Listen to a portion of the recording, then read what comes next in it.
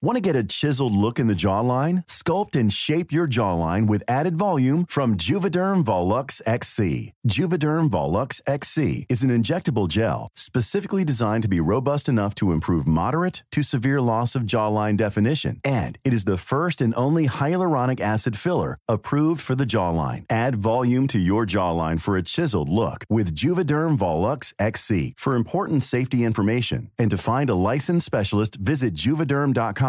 That's JUVEDERM.com. Not for people with severe allergic reactions, allergies to lidocaine, or the proteins used in Juvederm. Common side effects include injection site redness, swelling, pain, tenderness, firmness, lumps, bumps, bruising, discoloration, or itching. There's a risk of unintentional injection into a blood vessel, which can cause vision abnormalities, blindness, stroke, temporary scabs, or scarring. Talk to a licensed specialist to find out if it's right for you. Visit Juvederm.com. That's JUVEDERM.com. Ready to pop the question? The jewelers at BlueNile.com have got sparkle down to a science with beautiful lab-grown diamonds worthy of your most brilliant moments. Their lab-grown diamonds are independently graded and guaranteed identical to natural diamonds, and they're ready to ship to your door. Go to BlueNile.com and use promo code LISTEN to get $50 off your purchase of $500 or more. That's code LISTEN at BlueNile.com for $50 off. BlueNile.com, code LISTEN. Från en dator på Komvux började Natasha skriva och starta trådar på forumet Familjeliv. Nu är hon känd med det svenska folket för hennes feministiska, kontroversiella uttalanden, men också för hennes konst. Jag pratar naturligtvis om Lady Damer. Jag heter Alexandra Reismar och välkommen till det 11:e avsnittet av Kvintervju. Jag är stolt att vara kvinna. Jag är stolt att vara den jag är. Jag är här och jag är kvinna. Jag har hittat den jag är. Men jag sitter här med Natasha, Ja. som är mer känd som Lady Damer. Det är jag. Där, och du började ju, du är så här OG feminist på nätet. Vad står OG för? Original. Okay, ja, men det är fan kanske. Du är för gammal för såna här termer som är coola liksom. Men alltså jag har ju också märkt att jag har passerat förbi den här åldern när man kan de coola grejerna. För jag har ju ingen aning om vad man säger nu. Ja, men det är som, vad heter han, Grandpa Simpson, han säger I used to be with it, Ja. but then they changed what with it was. Eller Det är så här, ja. exakt så. Exakt. Och när folk säger vad de sa, typ län eller någonting. Det tog skitlång tid innan, län. innan jag fattade att inte det var någon specifik person. Jag bara, men fan är det egentligen? Vad är den där län? Ja, måste. Och nu finns det någon ny grej som folk säger hela tiden. Ja, alltså jag pratar bara så här gammal, så kallad blattesvenska. Jag umgicks nästan bara med liksom andra greker och kurder och sånt där förut när jag växte upp. Och då pratade man ju så, men det är ju så att de har ju bytt så här slangord nu. Ja, men alltså så som vi pratar, för jag är ju uppväxt i Hageby typ, orten. Ja. Och då hade man ju ett visst snack. Men alltså nu, jag fattar ingenting av vad folk säger. Jag hänger inte med. Och Verkligen inte. Goals och så massor skumt som man håller på med. Men du började på Familjeliv. Där började jag. I trådarna, eller? Ja, alltså egentligen började jag har väl suttit på nätet längre än så. Jag är den här generationen som kommer ihåg när jag kom online. Du vet, dagens generation, de växer ju upp med internet. Men jag var så här, jag kom online 1999. Jag kom online. Satt jag på Komvux i Hudiksvall. Och jag kommer ihåg att det första jag googlade, eller de hade inte Google på den tiden, utan det var Alta Vista. Och det första som jag Alta Vistade, det var Jeffrey Dahmer. Seriemördaren, för de som möjligtvis inte vet detta. Och så satt jag och var så härjade runt, för jag härjar ju mycket, tycker folk. Och jag satt och härjade på ett seriemördarforum helt enkelt. Där vi hade mycket så här diskussioner, det var ett diskussionsforum för folk som gillar seriemördare typ, och så här brevväxla med seriemördare, för det gjorde jag på den tiden. Vad sjukt. Skrev du brev till anstalten direkt till folk? Ja, till seriemördare. Vad sjukt. För det tyckte jag var spännande. Jag hade sett någon dokumentär på tv. Det var någon snubbe som gjorde det. Jag bara, kan man göra det? Gud vad läskigt, gud vad kul. Men du har inte bara hängt på den här mördargrejen nu? Nej, det är jag som borde ha startat alla de här mordpoddarna. där med. Precis. Ja, hur fan, jag har gjort det här så länge. Sen på bollen. Nej, men jag satt väl där och härjade först. Och det är därifrån det här Lady Damer kommer ifrån. Jag kallade mig för Lady Damer för jag var medlem på ett seriemördarforum där alla hade sådana namn. Så här Kempers Girl och Ramirez Lover. Och sådana där grejer. Creepy. Ja. Det fanns en del som hatade seriemördare där också. Så det var mycket livliga diskussioner. Alltså jag säger inte att jag gillar mördare. Det låter jättekonstigt. Det är intressant. Ja, intressant. Alltså psyket är ju helt... Ja, man brukar säga det. Men jag brukar tycka att men är det inte lite att vi gillar att det är lite göttigt och götta ner sig? Är sugen på? Ja, faktiskt. Alltså jag måste nog säga att jag är väldigt dålig på det här med... Alltså jag kan lyssna. Men att kolla när de börjar så här skära upp och bara så här splashar och sånt. Nej. Du gillar inte så filmerna då? Jo, för att jag tycker att de är så jävla smart gjorda. Där kan fascinera Ja, men man vill ju mig. ha de här kreativa morden. Man vill och att det är det ska... därför man blir intresserad av seriemördare och inte typ så här lastbilschaffisen som slog ihjäl en tjej. Nej. Det är så här, det är helt ointressant. Du vill ha den här sjuka jäveln. Ja, men jag tycker också att det är intressant att se mönstret bakom. Och Ja, vad man det är gör, det vad man faktiskt. lämnar. För det är ju ofta en så här katt- och råtta-lek. Och så känner man sig så här lite smart också när man börjar så här bli kunnig på att ja, men den här mördaren, han är ju en vit man mellan 30 och 40. Som alltid är. Nej, men jag började där och då kallade jag mig för Lady Damer för att Jeffrey Dahmer tycker jag är intressant på många olika sätt. Och det är mycket gore dit. Så jag får ju alltid ett paket. Liksom. En intressant person, sjuk historia, liksom en komplex historia. Men sen så fick jag tips. Jag jobbade på förskola så fick jag tips av en kompis om att familjeliv, det är ju fan helt jävla galet. Ni måste gå dit och bråka liksom. Diskutera feminism. Så jag bara så då signade jag upp där. Men startade du trådar eller hängde du på trådar? Jag startade trådar och jag är faktiskt ganska bra på att starta trådar som ni kanske har märkt som att jag är bra på att blogga. Ja. Jag är bra på att reta upp folk. Så att jag började väl mest jag hängde i amningsgruppen, i feminism- och genusforumet, i vegetarianforumet faktiskt. Vad gjorde du där? Har du varit där? Jag var vegetarian. Ja, så att jag hängde väl lite där. Men det var mest i amning, nära föräldraskap också. Fast det hette Attachment Parenting eller AP-forumet tror jag. Ja, det har bytt. Och så var det feminism igen. Så där satt jag och tjafsade med folk liksom, för du vet ju hur det är på familjeliv liksom. Där sitter ju folk och är skit. Det är väldigt polariserat. Men det var lite roligare förr faktiskt tycker jag. Eller det är kanske att jag har blivit gammal och inte hänger med i tugget längre. Men mycket liksom, diskussioner om de här ämnena som jag faktiskt ändå brinner för. Och sen började jag ju faktiskt att starta egna trådar. Och då var de ju mycket på det sättet som jag bloggar på. Så här, har ni tänkt på det här? Och så bara bla bla, så här, provocerande statements. Folk var skitförbannade och så var liksom diskussionen att faktum. Jag var ju framröstad som så här, månaden som medlem också. Va? Fanns det sånt? Ja, de hade sånt då. Och då startade jag min blogg i samband med det. Och det var väl mer än så här, jag såg att folk bloggade. Typ så här, vad är det typ? Och jag har väl alltid velat haft någon form av uppmärksamhet. Typ mamma såg mig inte när jag var liten. Den grejen. Pappa stack. Ja. Så att jag började ju blogga mest för att så här, kanske reta upp folk. Men jag trodde att jag skulle få typ 5 läsare från familjeliv då, som skulle drulla in och tycka att jag var dum i huvudet när jag satt där och bara människor som inte ammar, byt ihop för fan. Alltså jag var ju väldigt kategorisk på den tiden. Och folk brukar säga så här, Lady Damer har blivit värre på senare år. Nej, jag har blivit mycket mer sansad och trevlig på senare år. Förr var jag typ Katrin Sutt och Mjärsta, fast med relativt vettiga åsikter. Så att, ja. Men sen, det började trilla in fler läsare än de 5 då? Ja, alltså jag minns mina första 100. Jag bara, herregud, det är 100 personer som vill läsa vad jag skriver. Och sen drällde det på ganska bra. Så det gick snabbt. Men du har alltid bloggat för dig själv? Du har inte varit under någon koncern på det här sättet? Jo, det har jag. Jag har bloggat för Allt för föräldrar och nu bloggar jag faktiskt för blogg.se. Ja, som använder du av sponsorer? Och... De har, alltså jag gör ju inga sponsrande inlägg och det var därför jag slutade på Allt för föräldrar, för de ville ju att man skulle skriva sponsrande inlägg. Och på blogg.se så har jag bara så här en annonsplats liksom högst upp och en i mitten så här, under första inlägget eller någonting där de lägger upp annonser, men det är väldigt strikt så här, ni får inte lägga upp något som har med bantning eller skönhetsindustrin och göra på det sättet. Ja, smink är helt okej, men inte så här botoxreklam eller reklam för akademikliniken och sådana grejer. Eller för bantning då.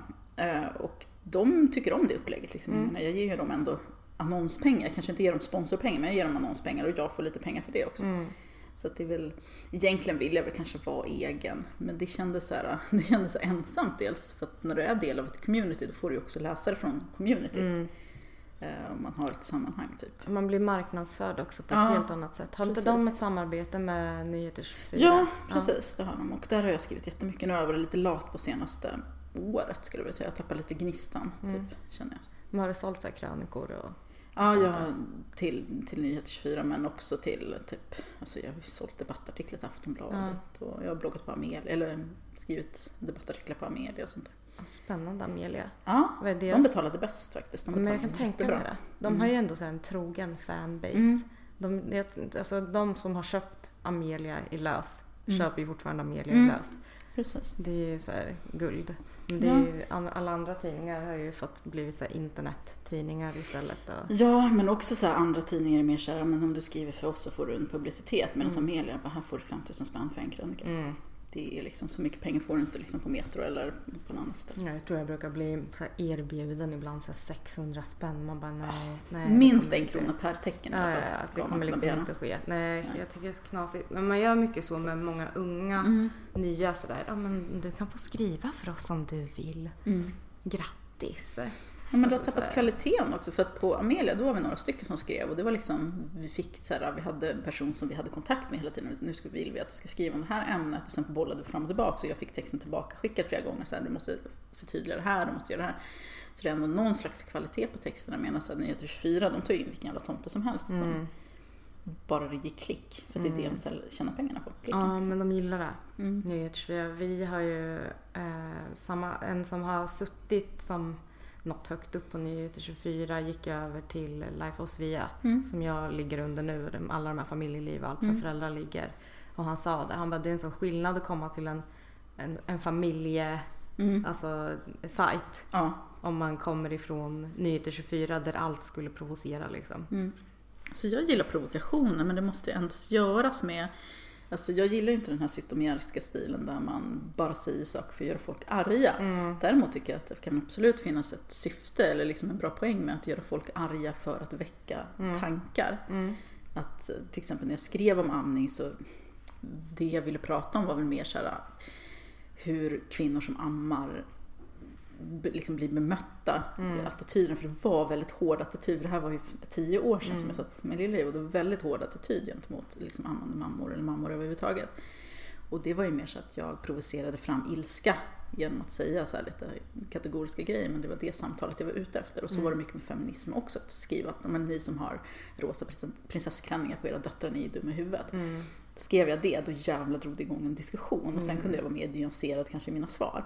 Nu skriver jag ju inte sådana inlägg längre, dels för att jag har en mer nyanserad bild av föräldraskapet än vad jag hade då. Då hade jag liksom en dotter på 8 månader liksom, vad fan visste jag om föräldraskapet? Jag vet, saker som man har skrivit och man bara... Ja, men gud, ja. Men varför gör de inte bara så här? Alltså jag skriver sådana inlägg också och jag har hela min historik kvar. Det enda jag har tagit bort det är ju sådana saker som har varit rasistiska eller transfoba som... Helt omedvetet givetvis, det är inte så att jag har skrivit dumma saker med mening. Nej, jag fattar. Så att sånt har jag rensat bort, men allt annat skit finns ju faktiskt kvar om man vill gå tillbaka till arkivet. Ja, mitt också. Jag har inte rensat. Det jag har ju säkert också använt mig av fel termer och sånt. Liksom. Det får man ju veta ganska ofta när man har gjort. Men ibland kan jag tänka det, jag undrar om folk skulle gå tillbaka i mitt flöde så skulle man nog hitta skit. Alltså. Gör inte det. Jag säger tvärtom, gör det. Jag skratta och se ut.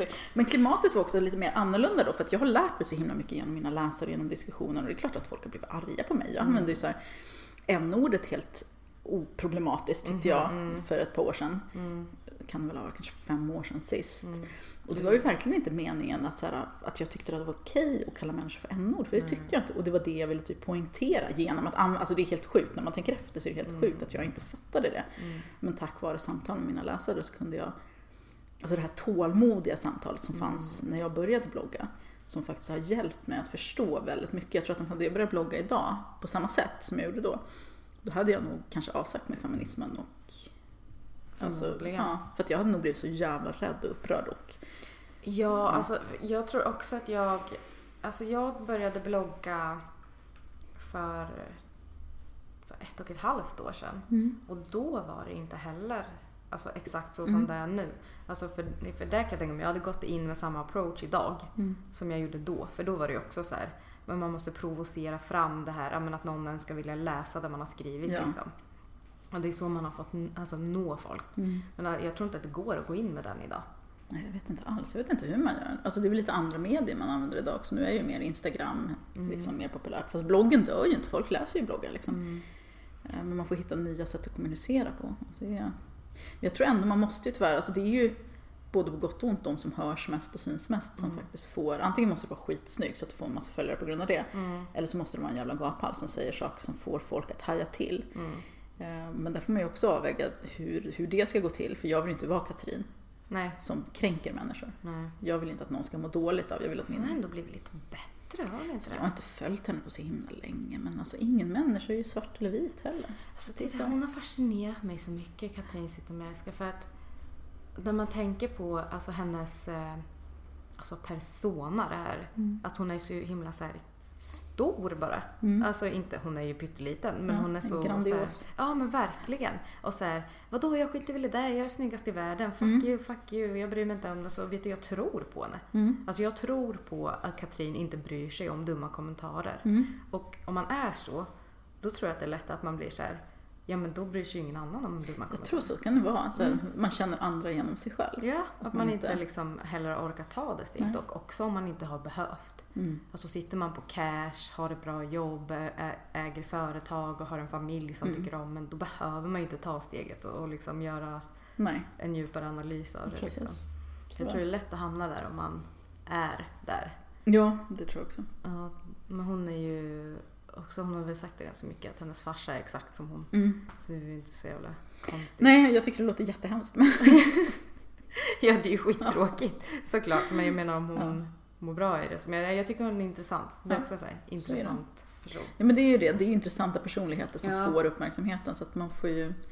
Och det innebär ju tyvärr att väldigt mycket intelligenta människor som kanske har ännu mer bra grejer att säga inte alls får någon plats, för att... Så är det, absolut. De här vi gaphalsar då står i vägen. Får all uppmärksamhet. Men det är så här, mänskligheten är så. Vi dras till det som är liksom lite mer extremt. Ja, men stort och lite konstigt och lite tvärt emot. Och det är ju också, kolla, det är ju hela, men det är många som också har gjort den vägen att man har börjat och provocerat. Som vill avsäga sig liksom den grejen på vägen och bara, nu är jag någon annan. Ja, men det blir ju så. Om man bloggar till exempel, som många bloggare, om man tar till exempel Alexandra Nilsson, Kissy, som började liksom, hon var ganska liten, så här, tonåring, och så kan man följa hela hennes personliga utveckling och liksom pubertet nästan och upp till vuxenlivet.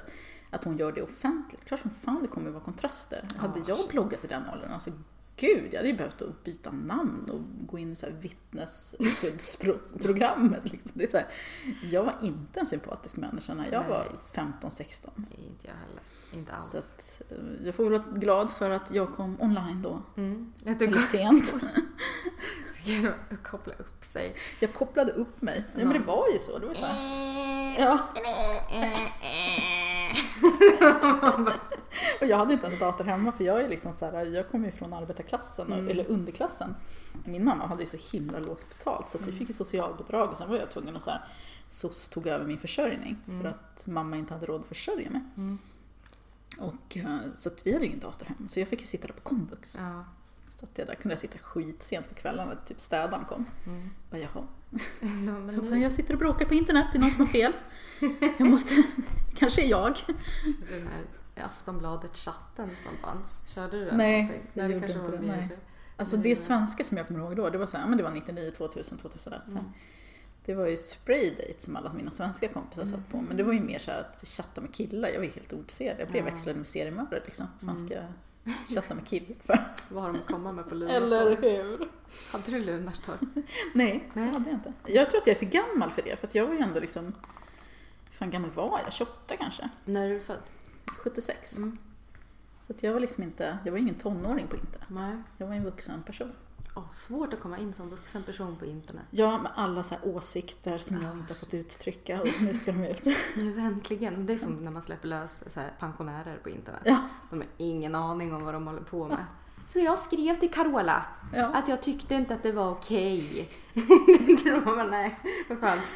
Hon kommer säkert ta åt sig av kritiken. Ja. Mormor. Men hur var du i skolan? Jag skolkade hela tiden. Jag var också ett problembarn, jag var så här bråkig och slogs, inte så här jättemycket slogs, men alltså jag slogs ju när jag var på foget när folk var dumma och liksom taskiga, för att killar är taskiga, och en del tjejer är taskiga också. Så att jag var bråkig, jag var stökig och jag var uppkäftig framförallt, väldigt så här, håll käften jävla hora liksom, till vuxna. Och jag sa det till min mamma också. Och sen skolkade jag precis hela tiden, men jag var typ så här duktig också på vissa saker, så att lärarna hade så här hopp om mig. Men det var ju förgäves. Jag gick ju inte ut grundskolan med fullständiga betyg. Och jag hoppade av gymnasiet som jag blev då. Lärarna fixade in mig på gymnasiet, för jag hade inte fullständigt betyg. Nej. Men då var jag rekommenderad på så här estetisk, för att jag var väldigt duktig på att rita och sånt. Men det hoppade jag också. Jag bara sketet liksom. Jag skolkade. Sen kunde jag inte hoppa. Läste du vidare sen på komvux eller var det? Nej, jag har gått komvux, men det var ju för att jag, alltså uppe i Hudiksvall där jag bodde. Jag kommer från Stockholm egentligen, men vi flyttade till Hudik när jag var 11-12 år. Och där finns det liksom inga jobb. Det är väldigt hög arbetslöshet, och det var verkligen så att jobb får du om du känner rätt person. Det var alltid så här samma personer som jobbade på alla ställen. Det var så här, men där har Lena, hon har jobbat på alla de här ställena, och där är liksom Sofie, hon jobbar också på alla de här ställena. Så att jag fick ju aldrig något jobb, och SOS har ju en massa så här, alltså jag gick på SOS i 10 år, och de har ju en massa regler för, eller de har väl kanske inte så hårda regler för den som faktiskt är inne i systemet på det sättet, för det är så här, men den här personen kan inte liksom skaffa jobb eller gå utbildning. Och då är det så fult att du kan inte få något socialbidrag om du vill plugga, utan då måste du ha men CSN. Men jag kunde inte få CSN, för jag hade använt upp det liksom på mitt gymnasium. Jag hade gått så 3 olika linjer och hoppat av alla. Okay. Och sen hade jag gått lite komvux då och använt upp allt. Och liksom lyckats jag läste inte tillräckligt mycket ämnen, jag fick inga betyg i alla ämnen. Men sen så försökte jag vara ganska koncentrerad och plugga ett tag när SOS tyckte att nu du får gå komvux om du ska få pengar av oss. Och då fick jag faktiskt MVG i de ämnena, men jag läste inte tillräckligt ändå för att liksom kunna få ett slutbetyg, så att jag kan inte gå högskolan nu om jag skulle vilja, då måste jag läsa om gymnasiet och så vidare. Det är så svårt nu också att läsa upp betyg. Det är verkligen skitsvårt, de byter ju också hela tiden. Så måste man konvertera till den betygsskalan som är nu, och då är det så här, alltså VG, vad är det klassat som nu? C ja. Och sen MVG blir ju ett A. Ja. Men det var ju mycket lättare att få ett MVG än ett A. Ja, alltså det är så krångligt. Jag är absolut ingen större nej. Men skolan var inte riktigt min grej. Alltså jag gillar att lära mig saker. Jag gillade att gå i skolan, men jag har också så svårt att fokusera på mer än en grej i taget. Så att jag kunde inte läsa liksom 5 ämnen och kunna göra bra ifrån mig. Och jag är strulig och jag är väl lat. Jag vet inte. Jag har misslyckat totalt. Men du verkar ganska öppen med att du har en ADHD-diagnos. Och den fick du som vuxen, eller? Ja, och det var ganska skönt, för jag har alltid känt att jag var dum i huvudet. Men nu kunde jag liksom få svart på vitt att nej, du har faktiskt en fel i huvudet. Jo, men alltså det är ju inte så konstigt att det liksom har varit som det var i skolan. Nej, precis. Det ger en väldigt mycket förklaring. Sen kan man känna sorg kring att på den tiden så diagnostiserar man inte. Alltså ADHD fanns knappt. Om så här DAMP typ, eller specialbarn som gick i specialklass och sådär. Också, det är så precis. Man har ju alltid tyckt att det varit så himla svårt att sätta diagnoser på tjejer. Och jag tycker ändå det har varit så himla tydligt när man tittar på, alltså när jag tittar tillbaks på min barndom, det har jag börjat göra väldigt mycket sen jag själv blev förälder. För att då börjar man så känna igen grejer, att bara, men shit, hur fan kunde jag få göra sådär, och hur fan gjorde hon, mamma sådär, eller pappa sådär. Men när jag också satt på och gjorde ADHD-utredning och fick prata med psykolog och sånt där, han frågade mig, alltså hans minspel när jag berättade grejer som för mig har varit väldigt normala. Så men vadå, jag skolkade jättemycket och söp och knarkade och hade sex när jag var 13 år och då det är väl normalt. Fast jag vet ju egentligen att det inte är det, men känslan har ändå varit att det inte har varit något konstigt. Så det har varit nästan som en process att förstå att det här är ju helt jävla sjukt, och det fanns ju såklart tecken på att det är något fel. Ett barn som håller på sådär som jag gjorde när jag var i den åldern, bråkar, dricker alkohol, röker braj, skär i armarna. Alltså det är klart att det är någonting som inte stämmer. Och det var ju inte så att jag liksom växte upp i ett hem där jag varit misshandlad, utan det var liksom en ganska normal barndom generellt. Så att i efterhand så känner jag att det fanns ju alla tecken där från början. Men hjälper det nu i vuxen ålder att veta, har du blivit mer, alltså, bättre på att analysera ditt eget beteende nu när du har en diagnos? Alltså... Ja, kanske. Alltså jag har ju mer förklaring på att jag har svårt för de här grejerna, det beror ju på, alltså det är ADHD, men nej, jag vet inte. Det hjälper mig att förstå att jag inte är dum i alla fall.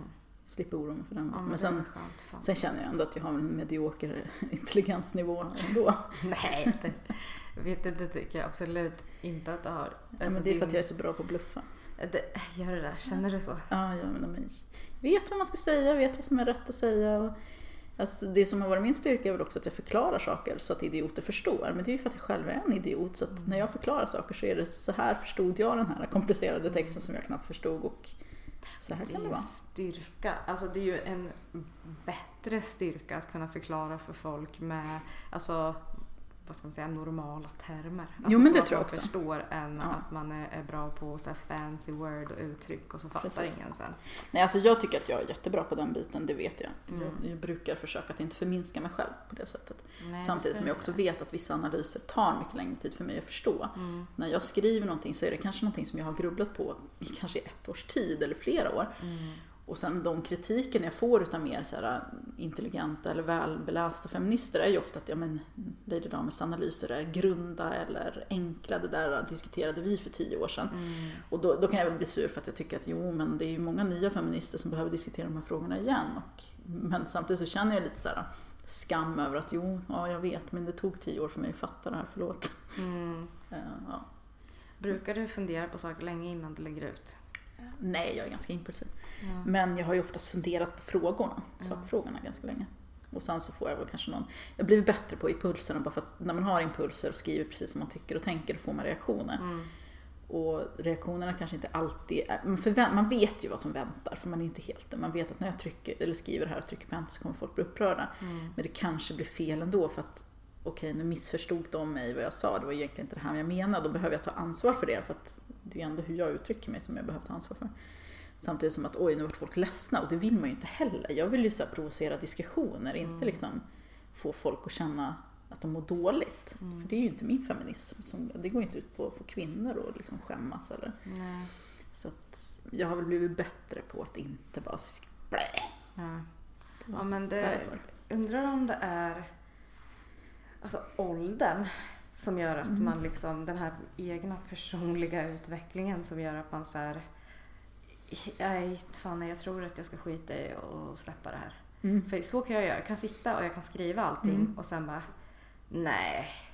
Man säger ju också ibland att det här är nog bäst om det stannar här. Alltså, saker man säger i vardagsrummet behöver inte alltid komma ut. Men det hör nog till mognad också. Att man hade väl ett mer behov, ju yngre man är så har man väl mer behov också av att synas och höras eller låta liksom. Ja. Med vädra åsikter och sånt där. Jag tror att det behövs, men jag tror också att det behövs att man blir äldre och släpper det vartefter. Inte att man släpper sakfrågan som man brinner för, men att man kanske väljer sina strider på ett annat sätt, eller att man är lite mer strategiskt smart. Precis, och så kill your darlings lite, att den här var en jätterolig formulering, men det kanske inte får den effekt du vill ha. Jag kan tycka att jag är jättefyndig ibland och sen bara Och också lite men jag kan också sitta och skriva grejer, och sen så kan jag också fastna i det här, vad får jag skriva? Typ, får jag skriva om det här? Nej, det fick jag inte. Förra året gick det bra, inte i år. Jag kan vara rädd också för att skriva saker. Att det finns saker som jag vill skriva om, som jag tycker är relevanta, som jag har kanske inte just tolkningsföreträde i, men som ändå engagerar, alltså som drabbar mig, olika kvinnofrågor. Men att jag väljer bort att skriva om saker för att det blir liksom, jag blir rädd för reaktionen, att sakfrågan kommer att försvinna i någon slags, för att klimatet har ju blivit lite mer oförlåtande. Att det är speciellt för den som kanske också har en plattform eller är feminist framförallt, för att du som feminist borde fatta bättre lite. Då blir det att man tystnar lite, och det är väl det också som har gjort att jag har tappat jag bloggar inte lika mycket längre. Och jag försöker verkligen hitta tillbaks, för att det har gett mig väldigt mycket, dels min personliga utveckling, men också att jag vet att jag har förändrat väldigt mycket för många kvinnor som inte kanske har tänkt på de här frågorna tidigare. Ja, verkligen. Och det är så jävla synd att man ska bli känna sig nedtystad i de kretsar som faktiskt är de trygga för en. Så att, Du var inne på det här för ett tag sedan, att du typ var sugen på att lägga ner Instagram. Men jag känner det ganska ofta. Ja. Vad är det som gör att Instagram inte känns som rätt forum? Alltså jag vill nog lägga ner allt, tror jag. Ja, bara dra det tillbaka. Ja, bara släppa det. Sitta och måla tavlor och odla tomater typ hemma i mitt hus i skogen. Och inte så här, pensionera mig för feminismen har jag pratat om. Jag vill egentligen det. För att jag tänker liksom bara fuck you alla jävla haters. Nu tystar ni ännu en kvinna. Samtidigt som jag har ett otroligt behov av någon form av uppmärksamhet. Så att jag klarar inte av att ta det steget. Men jag tror att det fortfarande behövs ett tag till. Ja, men det tror jag också. Eller jag tror inte att jag är unik på något sätt. Eller oumbärlig som män brukar tro att de är på arbetsplatsen. För att där jag slutar så tar flera andra grymma kvinnor vid. Men jag tror absolut att jag har något bra och viktigt att säga. Och det är synd. Alltså det är alltid synd när en röst tystnar. För jag har ju ändå också fått en ganska stor plattform. Som jag kan utnyttja för att kunna nå ut på. Och någon annan som tar över får ju inte min föräldraskara utan måste börja om från noll. Och det är lite så här det funkar ofta, att många försvinner och tystnar efter ett tag för att de orkar inte med pressen eller kraven eller hatet de får. Och det är ju en tragedi. Liksom, vi har ju det här enorma. Vi träffade ju Ebba Witt-Brattström när vi spelade in Penntricket och då hon pratade om hur de satt och gjorde flygblad och satt på nätten och liksom att det var mycket svårare att nå ut. Man fick liksom aktivt gå ut och ta tag i folk och här läsa på papper. Men nu har vi de här sociala medierna där vi når ut till tusentals bara på några sekunder liksom. Och vilken otrolig kraft det skulle kunna finnas i det. Men vi liksom tystnar en efter en för att det blir för hårt. Och är det inte, alltså den feministiska kretsen är ju den trygga kretsen. Jag känner ju inte liksom mig otrygg där på något sätt. Men jag kan känna liksom, om kravet finns inom mig eller vad det nu är, att jag är rädd för att vara problematisk eller att jag är rädd för att få skit och hat, för det finns en väldigt liten klick och jag vill verkligen understryka det att feminismen som stort på sociala medier är ju fantastiskt community som stöttar och peppar liksom. Men just den där lilla kretsen, men det är så här, det räcker ju med att det är en som säger att man är dum i huvudet om igen, så till slut så blir man väldigt ledsen och orkar inte det. Och när det sker ganska mycket, det blir ju, det är jävligt sorgligt. Tar det åt dig lätt när folk skriver saker? När det kommer från egna kretsar gör det. När en man eller antifeminist säger att jag är ful och fet, då tar jag inte åt mig överhuvudtaget. På riktigt alltså. Jag skiter fullständigt i det. Men när så här en feminist som man kanske då tycker också är skarp eller smart säger att man är dum eller har en grundanalys eller liksom, det är ju som ett jävla hugg i hjärtat. Jag fattar inte ens vad vi ska säga så till varandra. Liksom, alla är ju på sina nivåer. Det är sånt jävla så här, elitism-tänk. Jag tror man glömmer bort också lite vart man börjar själv. Ofta. Det tror jag också. Alltså också just när, för att det är därför jag tror att det är svårt som, alltså nyfrälst låter ju också konstigt. Men, alltså, men tänk dig någon som hittar, jag tror att på det sättet så är du rätt unik. Om man säger i det forumet som vi liksom håller på i. Att om man går in hos dig så förstår man vad man läser. Och ibland så kan det bli som att om man skulle gå in hos många andra så är det som att börja mitt i en bok. Ja, men det tror jag också. Jag tror att jag har varit en inkörsport för väldigt många. Det har du ju absolut. Plus att jag startade mycket tidigare än många andra. Alltså jag var liksom i just det här mediet, sociala medier, så var jag ganska en av de första som skrev om väldigt mycket sådana här frågor. Och klimatet har ju ändrats jättemycket sedan dess. Alltså på ett positivt sätt. Till exempel jag la ut bilder på mina håriga ben och såna här grejer och bilder på när jag ammade och på min kropp för 10 år sedan. Och på de 10 åren har alltså det hänt så jävla mycket. För det hat jag fick då, de reaktioner och de diskussionerna som fanns då var ju liksom helt absurda. Så att jag vet ju att jag har bidragit med väldigt mycket och jag kan bli sur när folk förminskar det. Men sen märker jag också att många av de som är mina kritiker som tycker att jag är grund eller dålig eller problematisk, det är människor som har tyckt väldigt mycket om mig i början av sin feministiska resa. Som jag har varit inkörsporten åt dem. Och sen sitter de liksom, och då kan jag bli så här, jag kan bli jättekränkt för då är jag så här, men vadå, det är ju tack vare mig som du ens sitter här med dina analyser. Och så ska du se ner på mig och tycka att jag är problematisk. Okej, men jag kanske är trögare än vad du är, grattis! Fan vad härligt att jag kunde hjälpa dig att komma till de här insikterna. Men liksom, kom ihåg vem fan som tog dig hit. Och så skäms jag för att jag tänker så, för det är ju så förmätet av mig. Nej, fast det är jättesant. Alltså för mig, grejen är att jag började att blogga om egentligen inte direkt om feminism utan saker som jag bara tyckte var självklara. Typ förlossningsvården och alltså det var där jag började och sen så hittade jag dig på Instagram efter. Och då kände jag så här, ja men exakt så där. Exakt så som hon säger. Och det gjorde ju ändå att så här, ja men man breddar ju sin analys mera. Ja, man gör det. Men sen också så gör man det från sitt personliga perspektiv hela tiden. Så det blir ju inte samma. Det har ju varit jättekonstigt. Ja, men jag tänker att också då vända på kappan så fort. Och bara, Men app, nu sa du det här. Ja, jag har blivit bättre än dig. Ja, exakt. Men jag tror att det är den här ängsligheten också, att man är rädd att inte vara en perfekt feminist. För det är typ den vanligaste frågan jag får är så här, är man en feminist om man gör si eller så? Är jag en bra feminist om jag gör så här? Och det är ju jättesorgliga frågor, ungefär som att det är ju inget hjälpsprogram för att du ska, alltså det handlar ju inte om dig.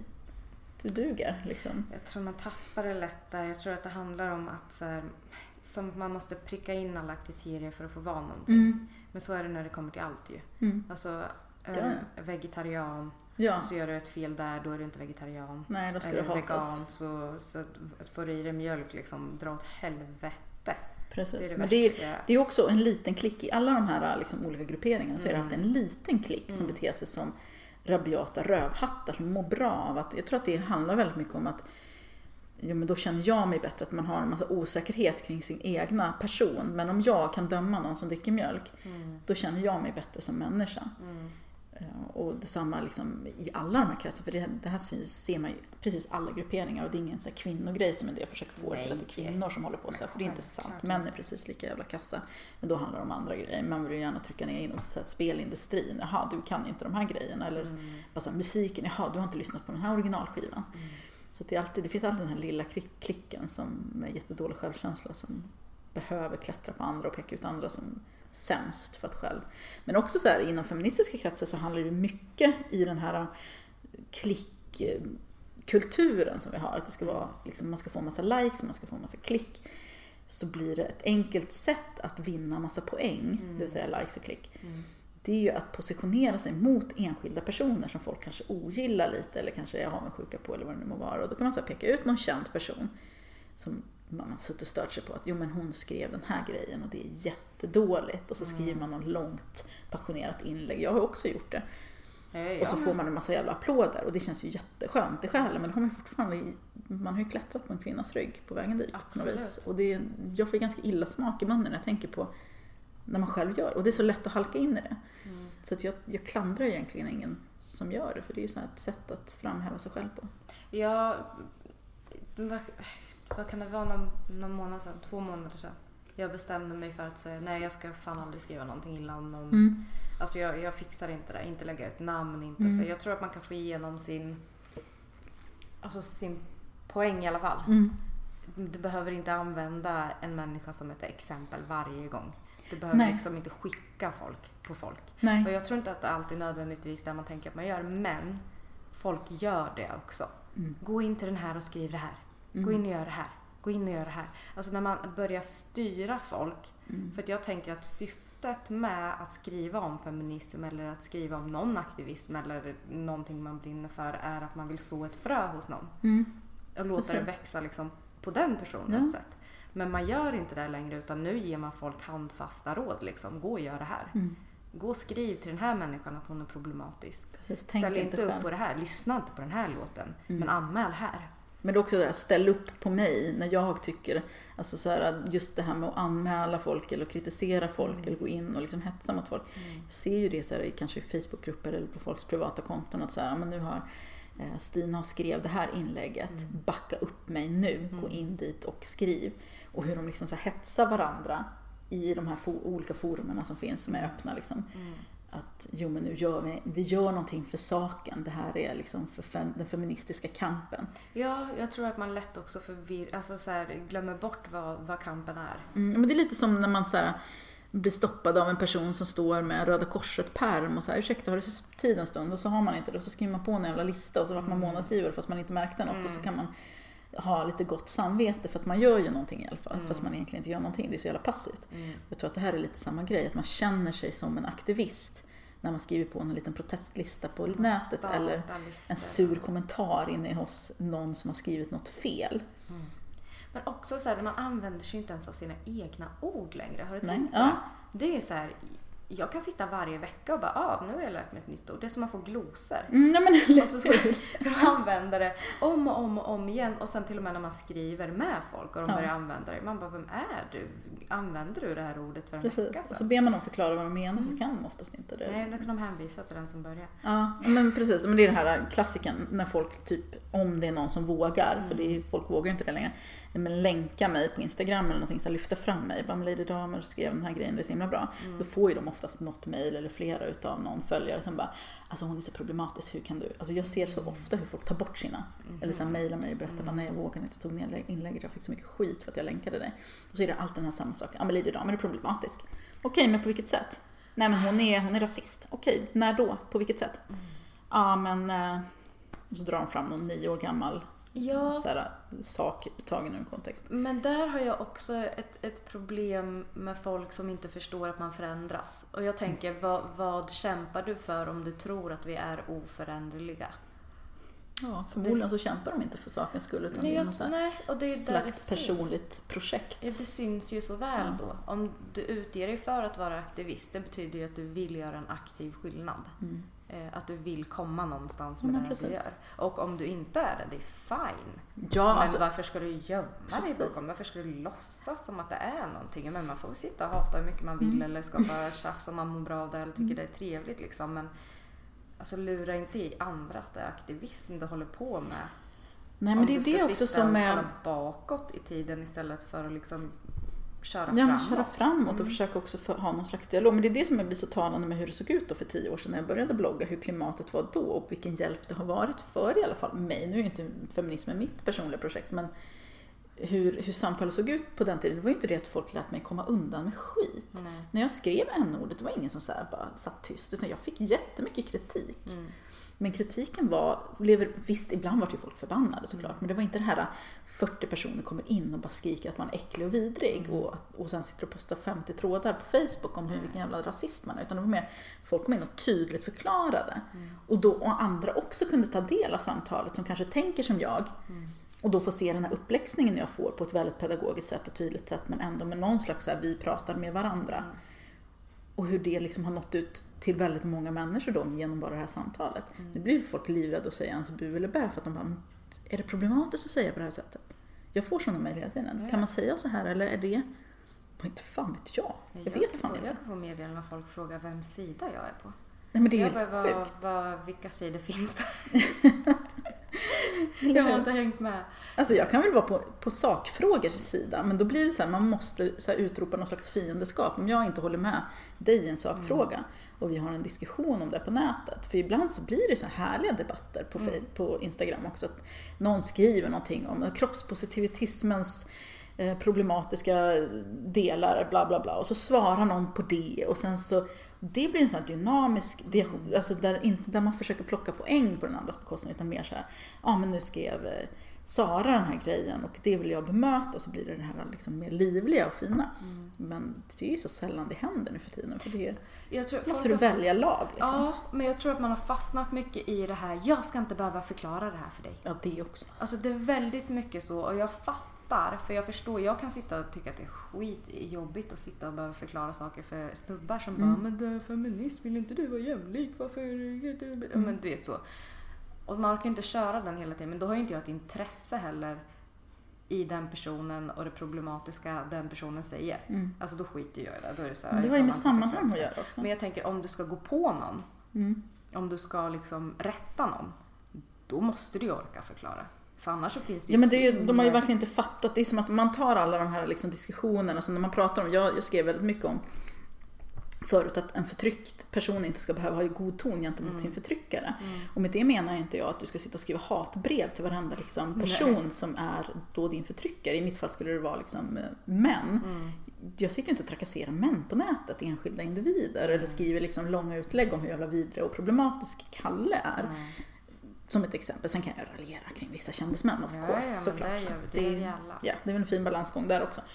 Men det har blivit som att det är så det ser ut nu, att man ska peka ut enskilda och liksom ta någon slags ställning mot dem som personer istället för att prata om så här, nej, om en man kommer fram till mig och beter sig illa så behöver inte jag vara trevlig. Det är det jag menar med att jag behöver inte ha god ton gentemot mina förtryckare. Men om en man kommer fram till mig på mina forum och frågar en liksom, man ser ju ändå intentionen hos människor och frågar en fråga som man kanske inte förstår på ett forum då, där jag faktiskt utbildar folk eller obildar folk. Då blir det jättekonstigt om jag säger att googla för fan, eller jag behöver inte vara trevlig mot dig din jävel. Ja. Vad är det för samtal? Jag vet, men det är också så här, folk som skriver saker. Alltså jag tror att jag kan ha missuppfattat stories helt och hållet. Jag älskar stories. Men jag tänker att folk kommunicerar ju väldigt mycket. För mig är det nästan så att jag har glömt bort mitt flöde. Jag tycker ju story är det roligaste. Ja, och så här, sitta och på min story så funkar det så att folk svarar på det jag skriver. Och så svarar jag tillbaks och så kan vi sitta och snacka om det. Men så jag har märkt att när man svarar på andra stories då är det så här: du behöver inte gå in här med någon åsikt. Det här är mina egna känslor. Och man wow, shit. Okej. Eller så här, det var nu, men för någon dag sedan, där det var en kvinna som skrev typ en story om typ hur man får delta i Pride-paraden eller inte eller någonting. Och så skrev jag någonting så här, men om det är så här, alltså varför tar du åt dig för ens?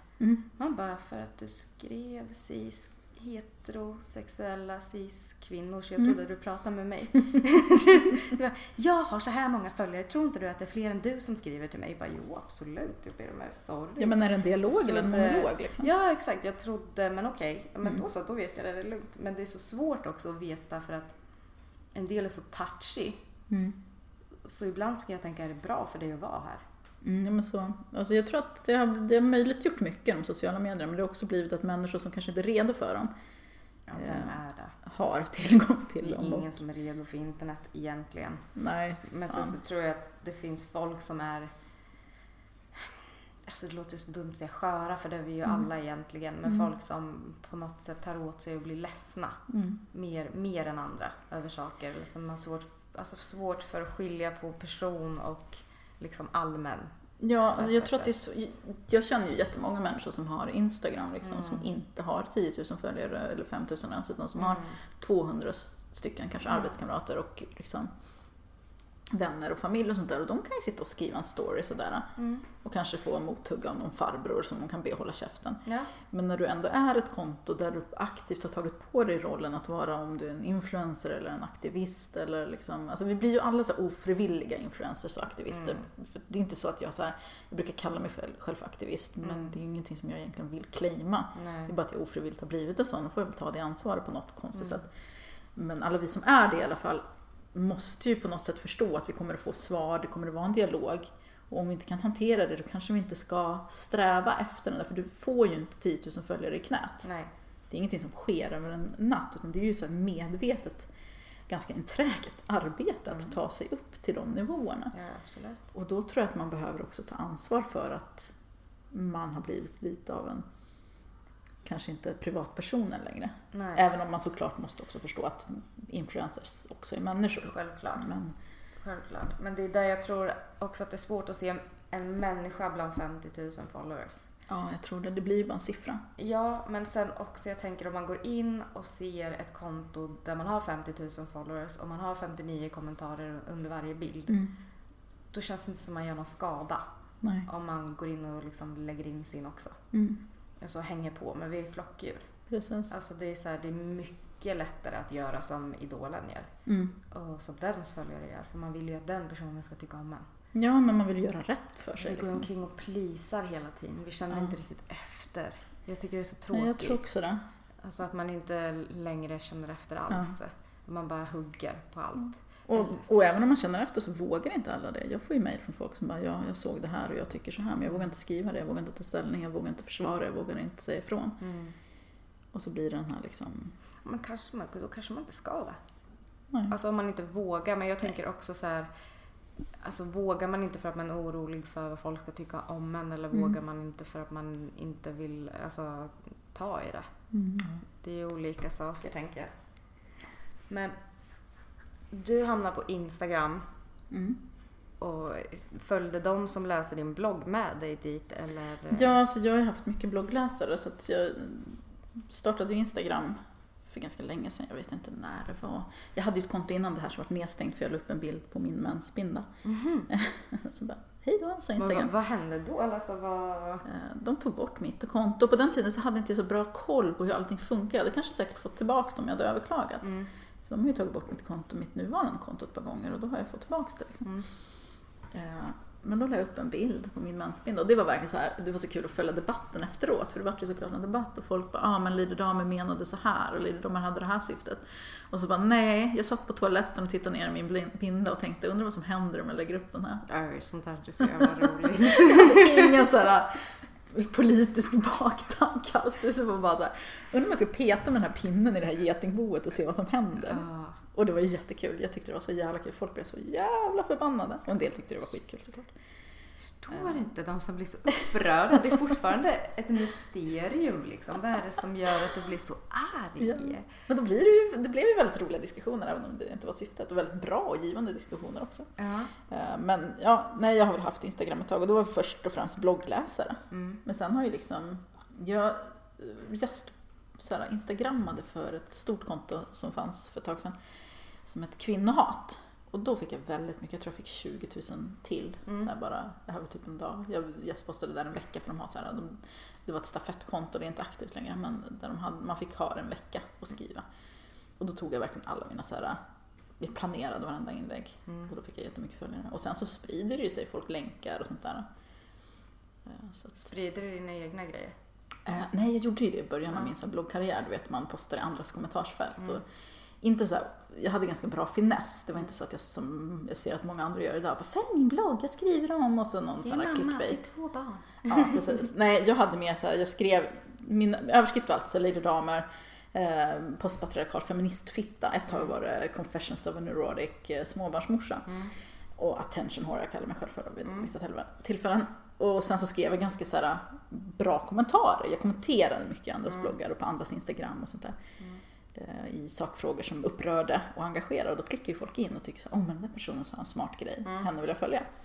Så det är så jag har fått mycket bloggläsare och det är så jag har fått mycket Instagram-följare, tror jag. Ja, men jag tänker så, hur många följare är det du har? På Instagram är det 52 kanske, jag vet inte. 52 000. Det är ju helt sjukt. Ja, det är jättebra. Det var inte vad jag förväntade. Ja, men för jag kan vara så här, vi var på Gröna Lund när det var Marcus Martinus. Och det var att de stängde igen för att det var så för mycket folk. Nu är det exakt så mycket människor som det får vara här. Så kollar man sig omkring och bara, det här är 13 000 pers. Det är vad som följer mig. Det här är så jävla sjukt. Det är så jävla sjukt. Du kan ju sitta i Globen och bara, det här är de som följer mig. Ja, men det är helt sjukt. Nu har jag vant mig, men det är egentligen ganska absurt.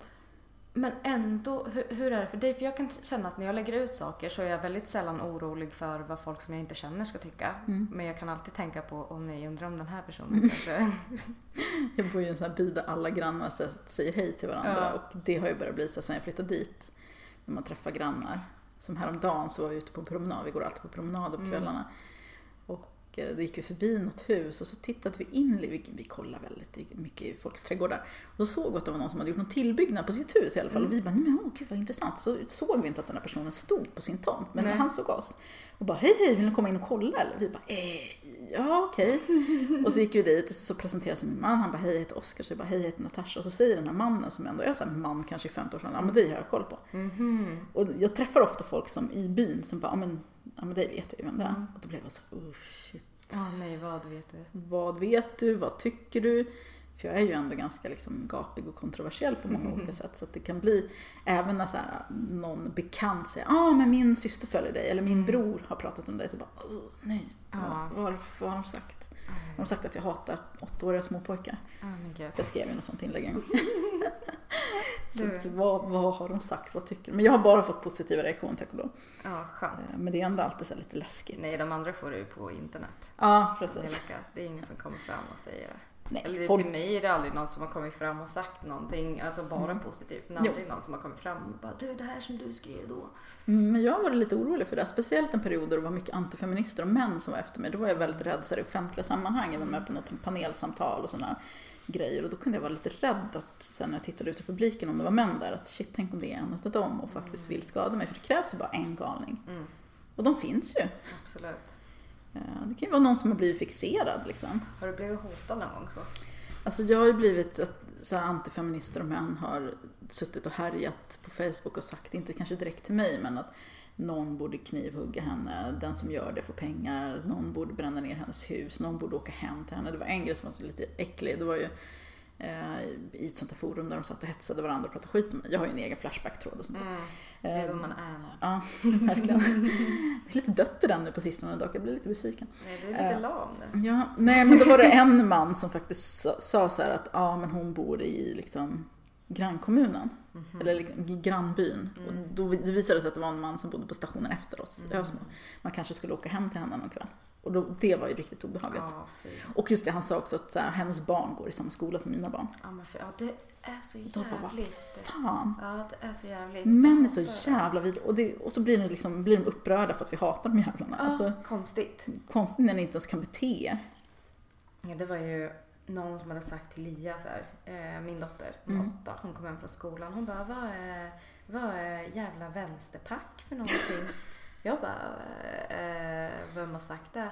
Hon bara, nej men det var en kompis med mig sa att hennes pappa sa att du var ett jävla vänsterpack. Jag bara, jaha vad intressant att han vet vad jag har för politisk åskådning när jag aldrig någonsin har yttrat mig om det, men vad fint. Alltså så här, nu tycker inte jag att vänsterpack är det värsta. Jag hade nog sagt till min dotter att vänsterpack det är någonting bra. Det vill det vara. De som säger det, de är ju dumma i huvudet. Ja, men jag har ju förklarat för henne vad det är. Go vänsterpack! Liksom. Ja, exakt. Det är där vi är. Nej, men jag tycker det blir så läskigt för män är väldigt mycket så att de pratar väldigt högt och tänker inte på vem som hör. Nej. Och så kommer ju det sen. Vad är feministfitta för någonting? Men precis, det kan jag oroa mig lite för just det där. Ja. Vad händer liksom när så här, men alla i min by verkar ju vara väldigt, väldigt vettiga, men mina barn går i skolan med barn som kommer från andra områden. Och jag känner inte de föräldrarna liksom. Och det är ju klart att oddsen för att det finns en rövhatt eller 2 som har barn i mina barns klass och kanske vet vem jag är, det är liksom inte så små odds. Och jag kan oroa mig för att någon dag så kommer någon utav klasskompisarna kanske säga någonting om din mamma är så här eller din mamma. Men nu har min dotter är så himla så tuff. Hon skulle ju förmodligen bara säga åt dem och dra någonstans. Ja, alltså tyvärr har mina barn börjat använda ordet kuksugare så att Vad intressant. det är inte mitt fel. Då blir jag så här kluven, vad ska jag säga? Det är penissug. Ja, men det är inget fel att vilja suga kuk liksom. Nej. Vill man det så får man det. Det är trevligt för de som är inblandade och trivs med det. Samtycke. Samtidigt som det här används ju för att trycka ner kvinnor. Varför säger jag har typ gett dem en jättekonstig förklaring. De bara, de har hört ett barn i klassen säger det. Så men det är så Petter kan säga till mig ibland. När de säger någonting så måste jag alltid gå in och så blir det så här. När Lia bara, det var en som sa att jag var tjock. Jag bara, jaha. Det är väl ingenting med det, eller va? Typ så här, hon bara, men de menar ju att det är något fel. Jag bara, gud vad osmart. Gud vad osmart. Och så kan vi sitta och snacka med det. Petter bara, man måste inte djupdyka i allt. Man måste inte ta det djup och säga, ja men varför inte? Klart man måste. Varför inte? Faktiskt, jag tror det. Men vill vi inte ha smarta barn? Som ifrågasätter och inte går med på sånt här jävla skitsnack. Ja. Och så får man ju sitta liksom och bara, med alla tjocka vi känner så kan man dra på sig, det är ju världens bästa liksom. Men precis. Det är ju ingen som använder smal på det sättet. Det är helt knäppt. Och då blir hon ju såhär, så ska ju hon sprida ordet också. Ja, jag älskar det när hon sprider ordet. Hon bara, ursäkta alla, det var vi kom och skulle hämta henne från dagis när hon fortfarande gick, eller förskola heter det ju.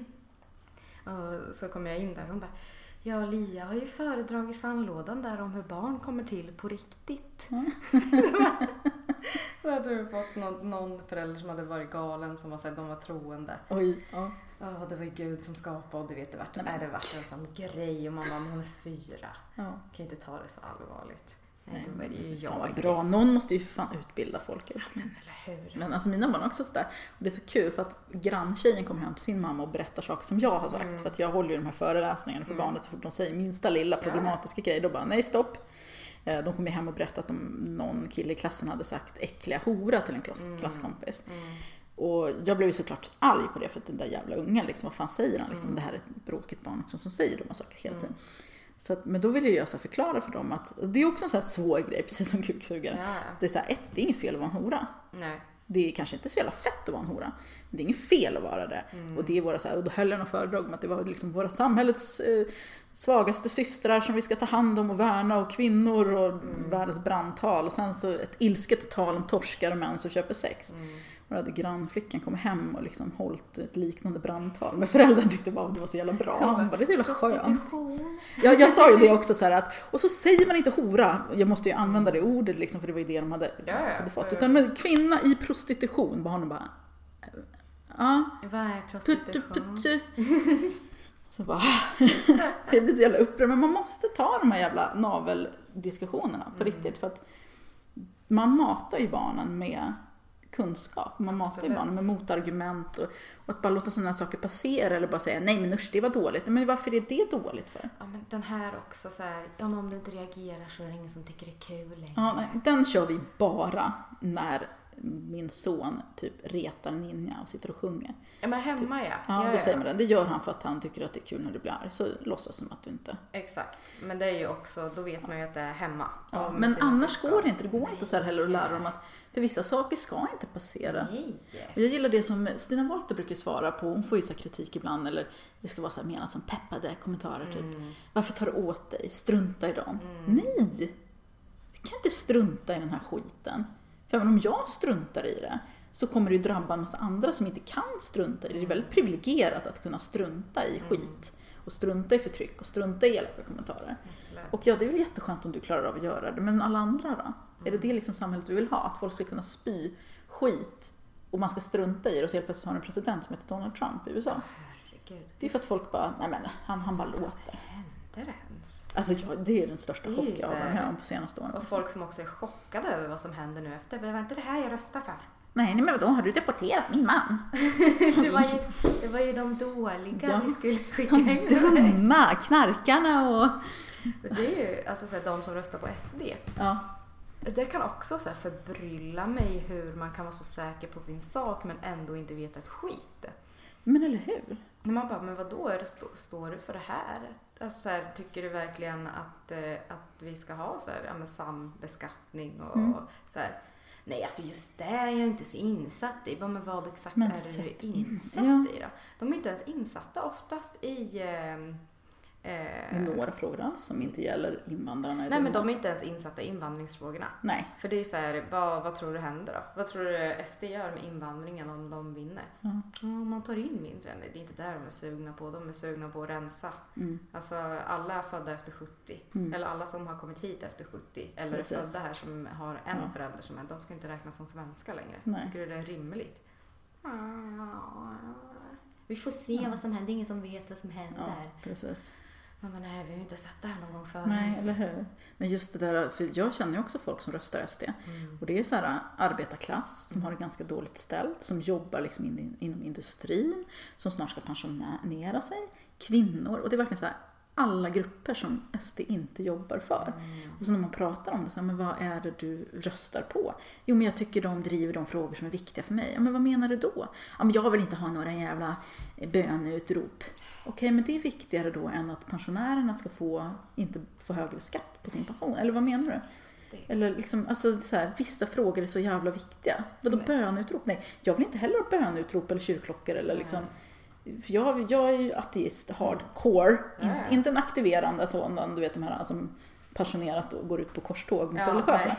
En sån är jag inte. Men jag är ju liksom ateist och jag tycker oftast att religion är problematisk på olika sätt. Men vad fan? Det är inte en viktig fråga. Hur långt är ett bönutrop liksom?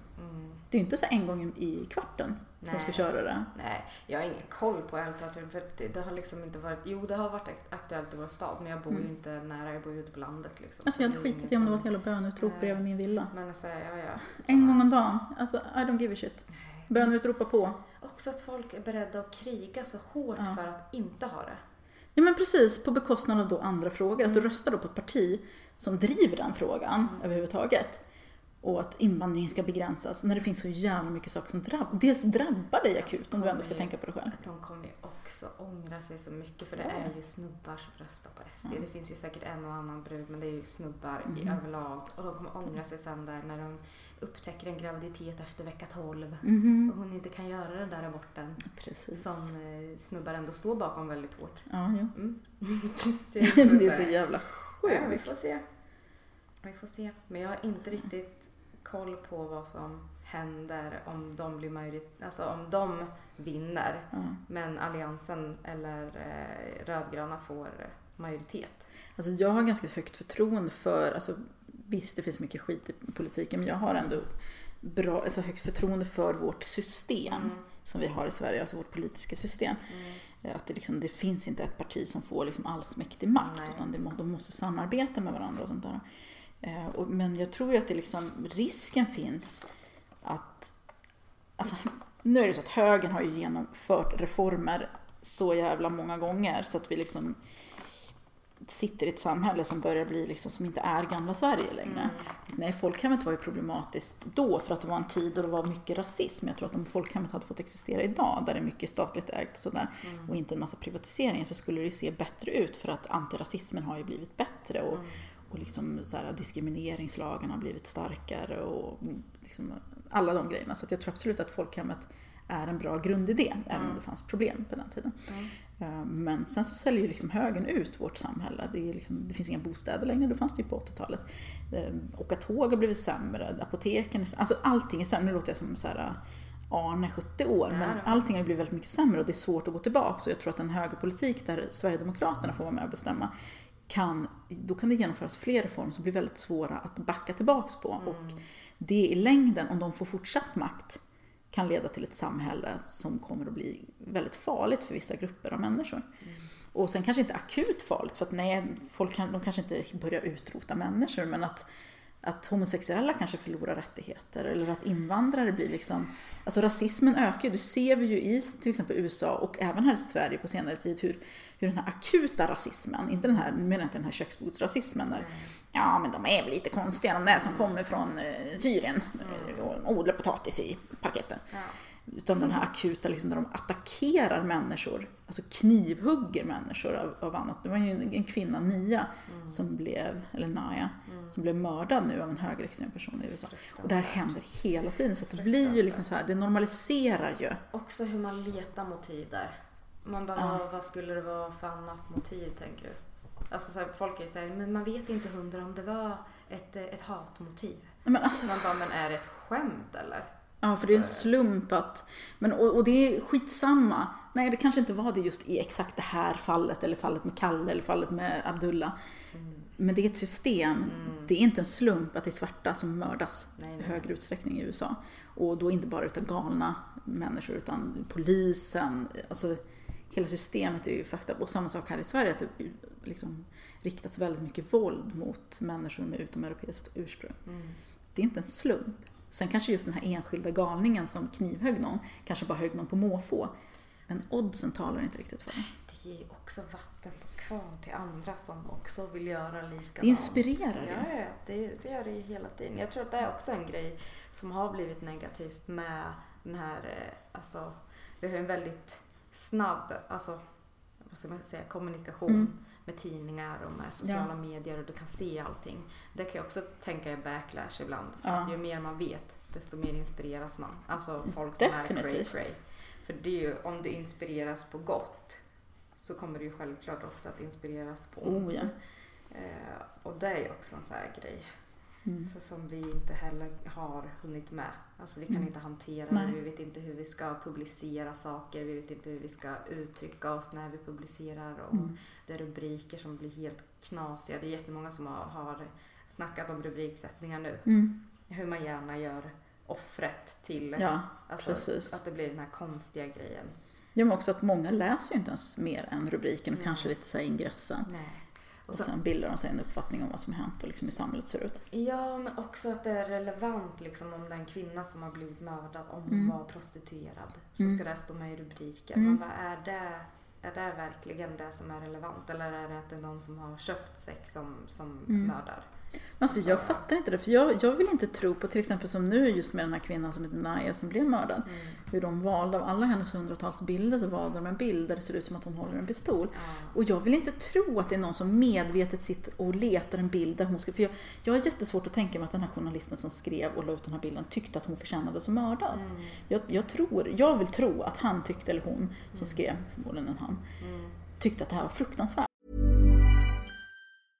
Want to get a chiseled look in the jawline? Sculpt and shape your jawline with added volume from Juvederm Volux XC. Juvederm Volux XC is an injectable gel specifically designed to be robust enough to improve moderate to severe loss of jawline definition. And it is the first and only hyaluronic acid filler approved for the jawline. Add volume to your jawline for a chiseled look with Juvederm Volux XC. For important safety information and to find a licensed specialist, visit juvederm.com. That's JUVEDERM.com. Not for people with severe allergic reactions, allergies to lidocaine, or the proteins used in Juvederm. Common side effects include injection site redness, swelling, pain, tenderness, firmness, lumps, bumps, bruising, discoloration, or itching. There's a risk of unintentional injection into a blood vessel, which can cause vision abnormalities, blindness, stroke, temporary scabs, or scarring. Talk to a licensed specialist to find out if it's right for you. Visit Juvederm.com. That's JUVEDERM.com.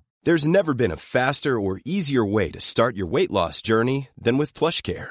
PlushCare accepts most insurance plans and gives you online access to board-certified physicians who can prescribe FDA-approved weight loss medications like Wegovy and Zepbound for those who qualify. Take charge of your health and speak with a board-certified physician about a weight loss plan that's right for you. Get started today at plushcare.com/weightloss. That's plushcare.com/weightloss. plushcare.com/weightloss. There's never been a faster or easier way to start your weight loss journey than with PlushCare. PlushCare accepts most insurance plans and gives you online access to board-certified physicians who can prescribe FDA-approved weight loss medications like Wegovy and Zepbound for those who qualify.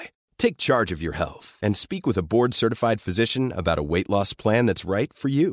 Get started today at plushcare.com/weightloss. That's plushcare.com/weightloss. plushcare.com/weightloss. Men att man ändå, den här omedvetna, Man söker sig till en bild. precis hur man ska så här, framställa offret som nästan som att de förtjänar det i vissa fall. Aldrig när det är så här liksom en svensk liten flicka med blont hår, då händer det ju inte. Men man ser ju det i gripanden också av människor liksom, så det slår ihjäl någon som har marijuana på sig om man är svart. Men om det är någon som har gått in hejvilt i en biosalong och bara skjutit, är han vit så har det ju inte för då åker man förbi McDonalds en snabbis så han får äta lite. Men det är så jävla sjukt. Alltså det är ju inte en gång, det är ju alla gånger. Alla gånger. Ja, det är ju så, alltså det är man kan helt... inte bara slå någon vit snubbe lite grann så det ser ut som att ni inte gör skillnad på oss. Eller sluta slå, jag vet inte. Alltså, det är ju klart att det är vita mördas ju också, men det är absolut inte under samma omständigheter. Utan det är ju liksom ett helt annat våld. Men jag snackar av myndigheter. Ja. Det blir en annan respekt gentemot människor så fort man ser ut som man liksom ska. Ish. Men jag tror att det är det som rasismen leder till, och jag tror att vi mycket väl skulle kunna se ett sånt våld. Nu har vi inte den typen av våld i Sverige, tack och lov, för att här har vi lite hårdare regler. Vad är det, en polis som drar sitt vapen måste typ skriva en rapport och det blir jättejobbigt, så man drar helst inte sitt vapen. Plus att vi har ju också en kultur där folk inte går runt med vapen generellt, så att jag kan förstå att i till exempel USA där alla har vapen och vem som helst kan ha ett dolt vapen, att polisen blir väldigt så här nervösa.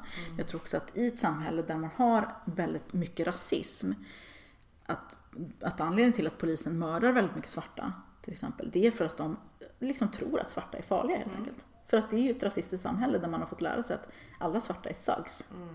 Kriminella liksom. Ja. Och då är det klart att de blir trigger happy och kanske tar i mer än vad de ska. Plus då den här väldigt uttalade rasismen också, där man faktiskt på riktigt hatar svarta människor. Som är väldigt liksom markant. Har du sett den här med Sacha Baron Cohen? Nej, vi har inte gjort den. Min man vill se på den, så vi ska göra det. Han har berättat lite grejer som han har sett. Ja, jag ser på den. Jag tror jag släppte 3:e avsnittet igår. Jag har sett 2. Alltså det är så sjukt. Han är så jävla gränslös. Alltså typ, man kan inte sluta titta, men man mår på riktigt dåligt när man kollar på det. Kolla på den. Den är så jag ska göra det. Vi pratade om det igår. Vi tittar väldigt mycket på politiska, mest så här politisk satir och politisk humor. Så jag tycker det är ett väldigt bra sätt att faktiskt få fram budskapet, samtidigt som det blir en liten underhållning. Problemet är ju att de som skulle behöva titta på det faktiskt inte gör det. Det skulle de förmodligen inte ens fatta, satiren. Men jag tycker ofta att stand-up komiker kan komma med mer, alltså en mer rätt, alltså vad ska man säga, analys över hur ett samhälle ser ut. än vad någon som sitter högt upp på en post som har restriktioner för vad man får säga och inte får säga. Det är sant. Och där kan jag tycka är så jävla viktigt att vi får ha kvar där. Och där vart det ju en grej, hela den här Mr. Cool-grejen. För jag vet, du och jag var inne på lite samma där. Ja, precis. Men jag tror inte folk tänker så långt. Det är ju så många som vill förbjuda grejer. Men det är för att man ser den här en dålig grej som man ogillar och förstår kanske inte vad det skulle ha för konsekvenser i längden. Att om du måste säga, folk var skitförbannade på mig när jag jämförde Mr. Cool med till exempel Mia Skäringers så här sketch om när hon blev våldtagen. Och nej, jag säger absolut inte att det är samma sak. För där är det ju en kvinna som skämtar om sin egna utsatthet medan han drev med någonting som han... Fast grejen är att vi vet ju inte vad han har blivit utsatt för. Exakt. Vet vi om han har blivit utsatt? Exakt. Det vet vi inte. Nej, det är exakt. Precis, så att man antar ju väldigt mycket. Ungefär som att en person som har blivit utsatt skulle aldrig kunna skriva en sån här sak. Jo, det skulle vi kunna göra. Absolut. Jag har själv blivit utsatt och jag kan skratta åt pedofilskämt. Sen är det såklart inte kul med pedofili liksom. Men sen tycker inte jag att Anton Magnussons skämt var speciellt roligt. Jag tyckte det saknade viss finess. Men jag menar, vad fan, vem är jag att diktera vad som är kul och inte? Men det är ju det också, så här, du behöver inte tycka att allt är kul. Nej. Du behöver inte tycka att allt är bra. Du behöver inte tycka att allting är liksom smakligt heller. Du kan tycka att något är fullkomligt vidrigt. Det är inte det jag säger. Nej, och det är ju helt okej. Och det är helt okej att leverera den åsikten också. Absolut. Men det blir en knasig grej bara när man ska gå in och förbjuda, för att man förstår inte att konsekvenserna blir att om det här ska förbjudas så kommer någonting mer och sen mer och gränsen förskjuts hela tiden. Alla som kollar på Handmaid's Tale. Ja, men eller hur? Det finns inte en chans att det kommer att sändas om du ska behöva förbjuda saker. Nej, men också när man använder det som ett argument att det här kan vara väldigt så här, triggande för människor som har utsatts. Okej, men då kan vi ju bara cancella typ 50% av all litteratur och all film och all konst. Ja. Jag kan förstå grejen att den kanske inte ska ligga på listor. Nej, absolut inte. Och han kanske inte ska behöva eller få uppträda på någon festival där det finns barn. Nej, men det känns ju orimligt liksom. Men där måste man ju också lägga på företagen som bokar. Precis. Men jag tycker att det kan bli konstigt när man ska dra hela den här men det här kan vara skadligt för folk och det här kan trigga andra människor som har varit med om liknande. Det här måste bort, slut. Och så säger man, men Handmaid's Tale då, det kan ju också trigga folk. Men det är inte samma sak, för att man bara, det är exakt samma sak. Det proffsigare gjort. Jag tycker att det är bättre. Jag tycker att den är grym. Jag tycker inte att Mr. Cool är speciellt grym. Men det är absolut samma sak. Precis. Och så blir det ju också att det handlar inte längre om att man kritiserar ett fenomen. Man vill dels förbjuda det, och om man inte vill förbjuda det, för det är inte alla som vill det heller, så vill man att personen som utför det ska liksom skadas på något sätt ekonomiskt, eller liksom han ska straffas. Och att det är väldigt, folk är väldigt så här, trigger happy när det gäller att åberopa folks arbetsgivare, eller så här, men den här personen ska inte få jobba här, eller ring hit. Så jag har också drabbats av det, av inte antifeminister utan inom feministiska kretsar, där folk har försökt få mig avbokad på saker som jag ska vara med på. För att jag är problematisk eller jag är dålig på något sätt, så då ska inte jag få försörja mig. Och samma sak liksom har drabbat Anton Magnusson och de som samarbetar med honom, som inte ens hade med låten att göra. Framför allt det gjorde mig väldigt så här, nej men nu måste vi lugna ner oss lite, ser ni vad som händer. För han samarbetar med väldigt många kvinnor inom en bransch som är väldigt mansdominerad. Precis. Och vill vi inte längre då att de här kvinnorna ska kunna slå sig fram.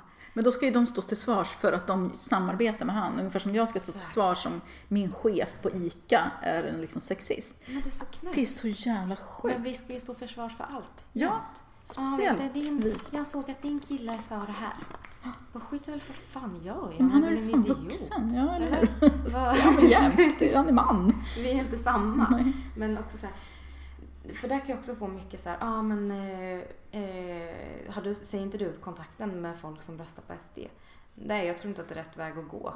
Men sen tycker jag ju att det är inte så att jag är tyst om de börjar snacka eller om de kommer med sin propaganda. Men jag kan inte se hur att avsluta relationer eller att inte ha någon kontakt med någon som inte tycker samma som en själv.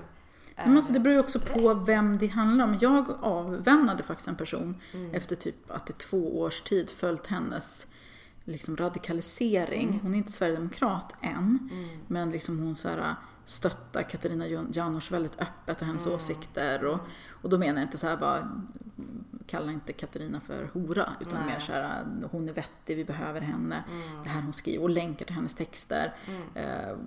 Hon stöttar och ska rösta på, vad är det för parti som Katarina Janouch, Medborgerlig Samling, Och då var droppen när Partiet, tänkte jag säga.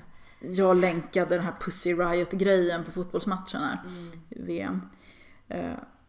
Och länkade det och bara, för fan vilka modiga kvinnor det här är liksom, och fan vi älskar Pussy Riot. Och hon bara, han förstörde matchen.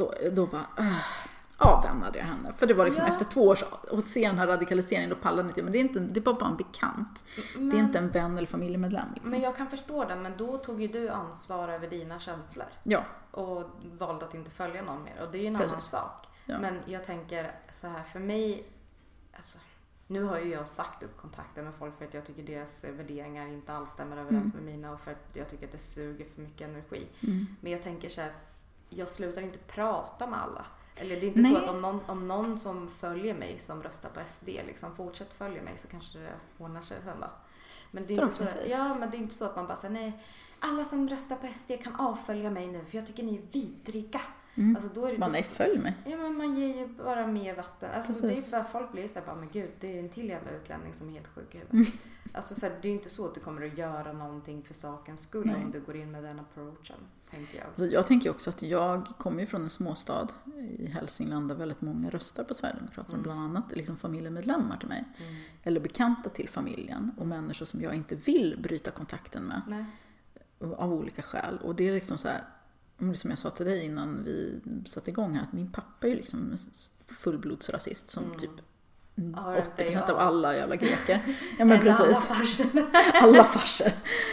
Men också många greker har ju liksom alltså rasismen i Grekland pratas kanske inte så mycket om, men det är mycket rasism där mot albanier, mot romer. Det är mycket rasism på de flesta ställena. Ja, Sverige är relativt bra. Ja, jag tycker det. När jag liksom, om jag går tillbaka till alla människor som jag har umgåtts med och känner, så har det varit liksom mycket mer rasism i andra kretsar än bland svennarna. Alltså med det sagt så säger inte jag att det inte är ett problem. För nej, är det är ett problem överallt. Det ska ju helst inte finnas alls. Alltså, nej, det är ju det jag precis. menar. Men jag tror att vi är ganska dåliga på att se att vi har gått framåt på ett helt annat sätt än vad man har gjort i till exempel Argentina.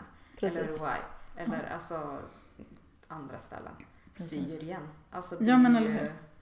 Tänk på Iran där de här afroiranierna liksom knappt erkänns som en del av samhället. Liksom. Gud, det lärde jag mig först nu när Lovette la ut. Ja, men precis. Ingen aning. Nej, jag har hört talas om det tidigare, men det var säkert Lovette som la ut det då också. Ja, men alltså det är också, och det är ju alltså det positiva med sociala medier. Att de här människorna kan skapa i och med att de inte blir givna de här plattformarna alls. Nej. För annars så kan man ju sätta en vit kvinna på en radiostation. Det är ju inget så här, det är ingen som höjer på ögonbrynen över där längre. Nej. Det var ju nytt när en kvinna började få komma Precis. in där. Och det märker man ju i de här andra sammanhangen när den första kvinnan ska börja kommentera fotbollsmatcher. Hur det blir då. Men Precis. här kan man liksom ta sin plats på ett annat sätt. Och det är klart att det är svårt att bygga upp. Ja, alltså det är ju förmodligen ingen slump att det har gått lätt för mig. Visst, jag har ju mina egenskaper som gör att jag har varit intressant helt enkelt för en publik. Men hade jag varit lika intressant till exempel om jag hade varit svart eller funktionshindrad på något sätt. Eller hade jag varit mer intressant kanske om jag hade varit smal och snygg. Det tror jag absolut, för jag ser ju folk, alltså jag kan bli lite bitter sen när jag ser människor som, jag har gjort det här i 10 år. Alltså offentligt, och så ser jag så här personer som är jättesnygga och smala säger samma sak, alltså jag vet att de typ har följt mig också, säger samma sak som jag och bara får så här jättemycket medial plats, men de är lite mer säkra, de är inte lika kontroversiella och de är liksom snygga att se på. Då kan jag bli lite bitter och då tänker jag, hur är det då för en person som inte är min? Jag är ändå ganska privilegierad. Men det finns ju människor som är i en helt annan position än vad jag har, som får kämpa mycket hårdare för att få synas. Men det är ju det som är så fantastiskt med sociala medier, att det i alla fall finns en möjlighet. De kan inte bli tystade på samma sätt som de har. Så innan sociala medier så fanns det ju liksom som en vägg. Du kan ju inte ta dig in i en tv-studio liksom och tvinga dig fram till kamerorna. Nej. Men här kan du tvinga dig in lite på ett annat sätt. Och det har ju förändrat jättemycket för mig, framförallt i den kunskap som jag har kunnat tillskanska mig genom att följa människor som Lovette eller liksom, och bara fått lära mig jättemycket. Men också den här normaliseringsprocessen, den går ju åt alla håll. Inte bara det negativa, utan också liksom, att när man ser till exempel mycket tjocka kvinnor i sitt flöde eller mycket svarta kvinnor, så förändras ens syn och perspektiv på de personerna. Ja. Jag märker det ganska tydligt hos mig själv, på ett väldigt positivt sätt. Och det Jag gör mig tror väldigt att glad och hoppfull. Liksom. Jag tror att det är skitviktigt att börja fota in olika människor Ja. i sitt eget flöde. Och det är folk som säger, men jag tycker inte man ska bara gå på det som är intressant. Ja, men du vet inte vad som är intressant, för du har aldrig prövat. Vi är väldigt fördomsfulla också. Vi ser någonting som vi tycker. Vi kollar väldigt mycket på förpackningen. Och ja, förpackningen är viktig. Och då menar jag inte bara liksom hur vi ser ut utan hur vi paketerar det vi ska säga. Men att man kanske behöver ta lite mer ansvar för sitt flöde och så kolla igenom hur jävla generiskt är det. Sen ska man inte följa människor bara för att den här personen hade rätt hudfärg.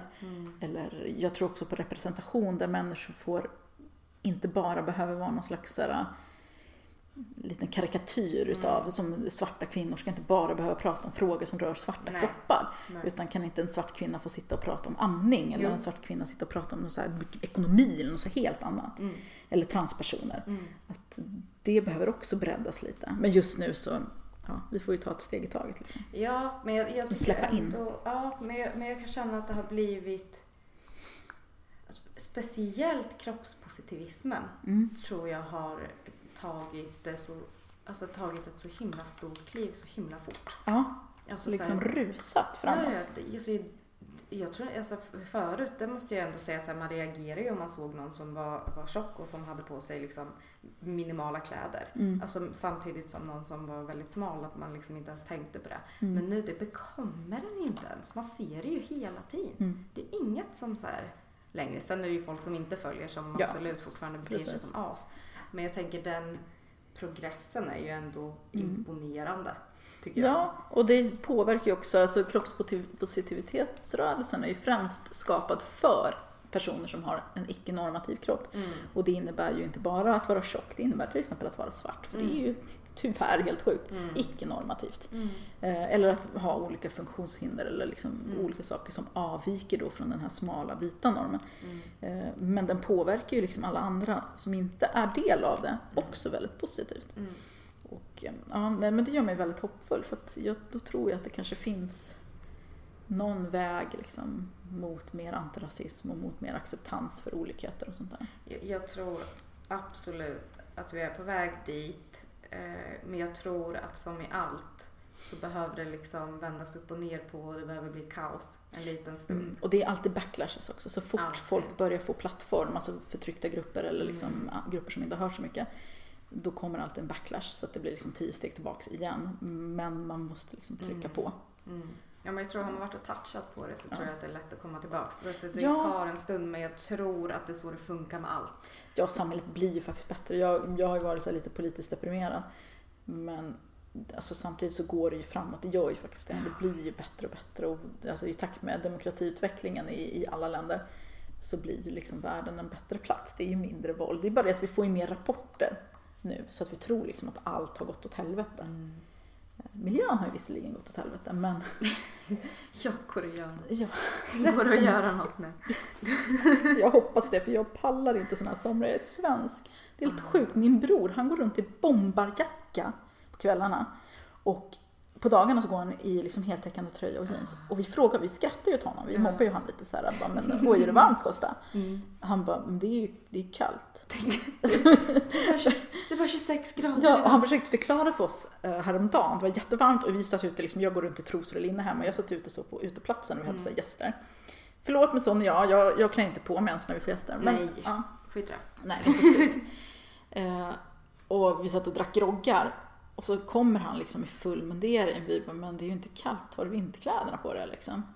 Han bara, men det är för att ni dricker alkohol så ni blir varmare då. Vi bara, nej. That ain't it. Men jag fattar att det är liksom så att man växer upp i ett varmt land.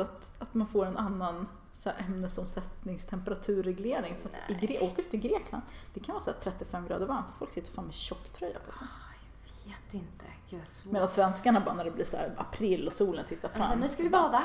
Ja, men precis. Nu är det mars. Kom solen. Jag känner att jag har blivit en sån person. Jag har varit en badkruka hela mitt liv, men nu bara, fan, livet tar snart slut. Jag är 42 år och snart kommer jag vara för gammal för att göra någonting. Fan, jag måste bada kallt. Alla så bejaka hela livet nu. Ja, den här sommaren är sommaren när alla börjar bada. Ja. Det är fan sjukt. Jag vet inte om det är för att det har varit så här varmt eller om det är för att så här, nu badar vi bara. Jag tror att det är lite både och. Jag tror att just för att det är ju ens kretsar på nätet, man ser det här på min Instagram, folk badar hela tiden. Det är kvällsbad, det är bad i maj, det är bad. Och det är mycket tjocka personer, och jag tror att det är så här, triggar varandra. För jag kommer ihåg när jag la ut min första så här, strandbild, det var 2 år sedan tror jag, eller 3 år sedan. Så skrev jag också ett inlägg att jag har inte varit på stranden på typ 15 år. Jag har inte badat på 15 år. Och det har liksom så här, somrarna har varit lidande, även om det inte har varit så varmt som det är i år, så har det varit liksom lidande. Jakt på skugga och bara jakt på liksom kyla och sånt där. Men jag har aldrig badat. Och så badade jag då jag gick till stranden och postade en bild. Här står jag med min strandkropp typ. Och alltså, det var som att få livet tillbaka och börja bada. Och jag skrev något så här lyriskt om det. Och då brukar jag göra varje år, upprepa den här berättelsen. Och jag tror att det inspirerar andra. För att jag har fått väldigt mycket mejl. Att i år var första året som jag vågade bada också. Det tror jag tänkte, våga Lady Damer så vågar jag liksom.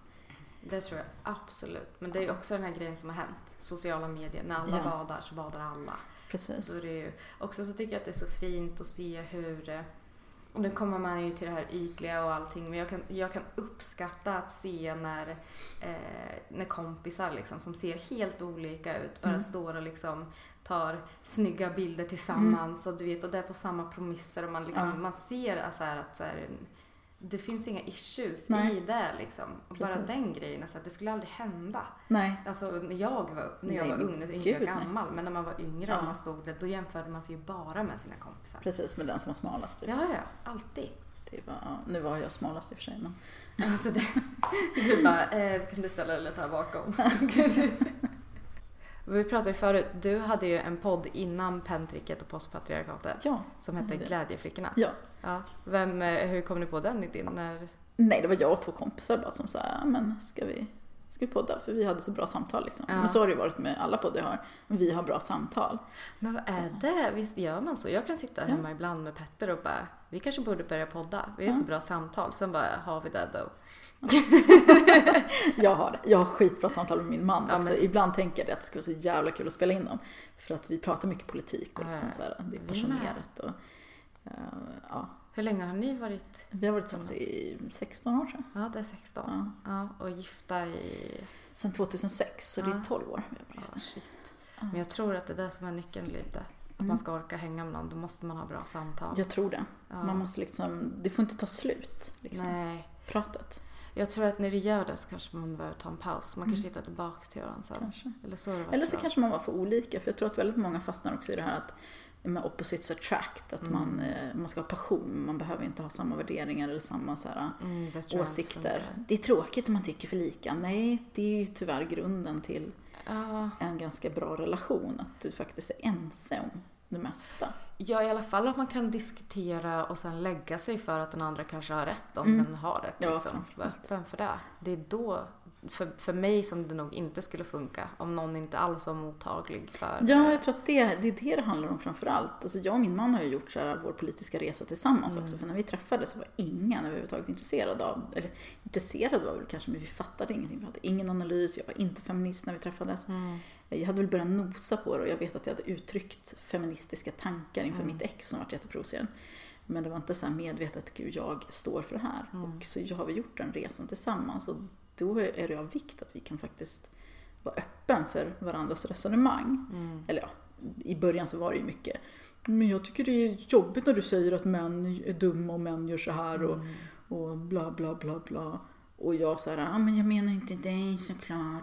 Till att liksom nästan bli förbannad och hålla långa föredrag för honom. Vilken jävla snäll kille han var som liksom tyckte att han själv var hårdast drabbad när jag pratade om våldtäkter och sånt där. Och nu är ju han alltså radikaliserad och tycker precis som jag i de här frågorna.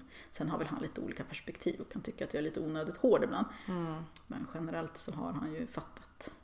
Och vi liksom har... vi utvecklas fortfarande tillsammans. Vi diskuterar ju liksom fortfarande väldigt mycket. Ja, men jag tror att man behöver... Eller för mig har det varit ganska viktigt i skrivandet. Att du behöver kunna ha en dialog först med någon. Diskutera någonting. Och sen så tar du det som du tyckte. För ibland så kan jag komma på att jag ändrar mig efter ett samtal. Och då skriver man ju det med. Så kan han bara, jaha ja. Där ser man. Jag är så jävla nöjd när jag ser min man typ skriva saker på nätet som jag hör är så här saker som jag har. Ja, jag vet. Ja, men det är ju då... Så bara, yes. Jag vet, då känner man att man har nått fram till någon. Ja, precis. Till någon, och då för han vidare det jobbet genom att liksom prata med sina vänner och sin familj och så. Och det är jävligt kul. Och han kommer ju alltid berätta om samtalen sen efteråt. Att men nu pratade jag med den här personen om de här grejerna. Jag bara, yes. Får han ett kex då? Ja, nästan. Det var bra jobbat.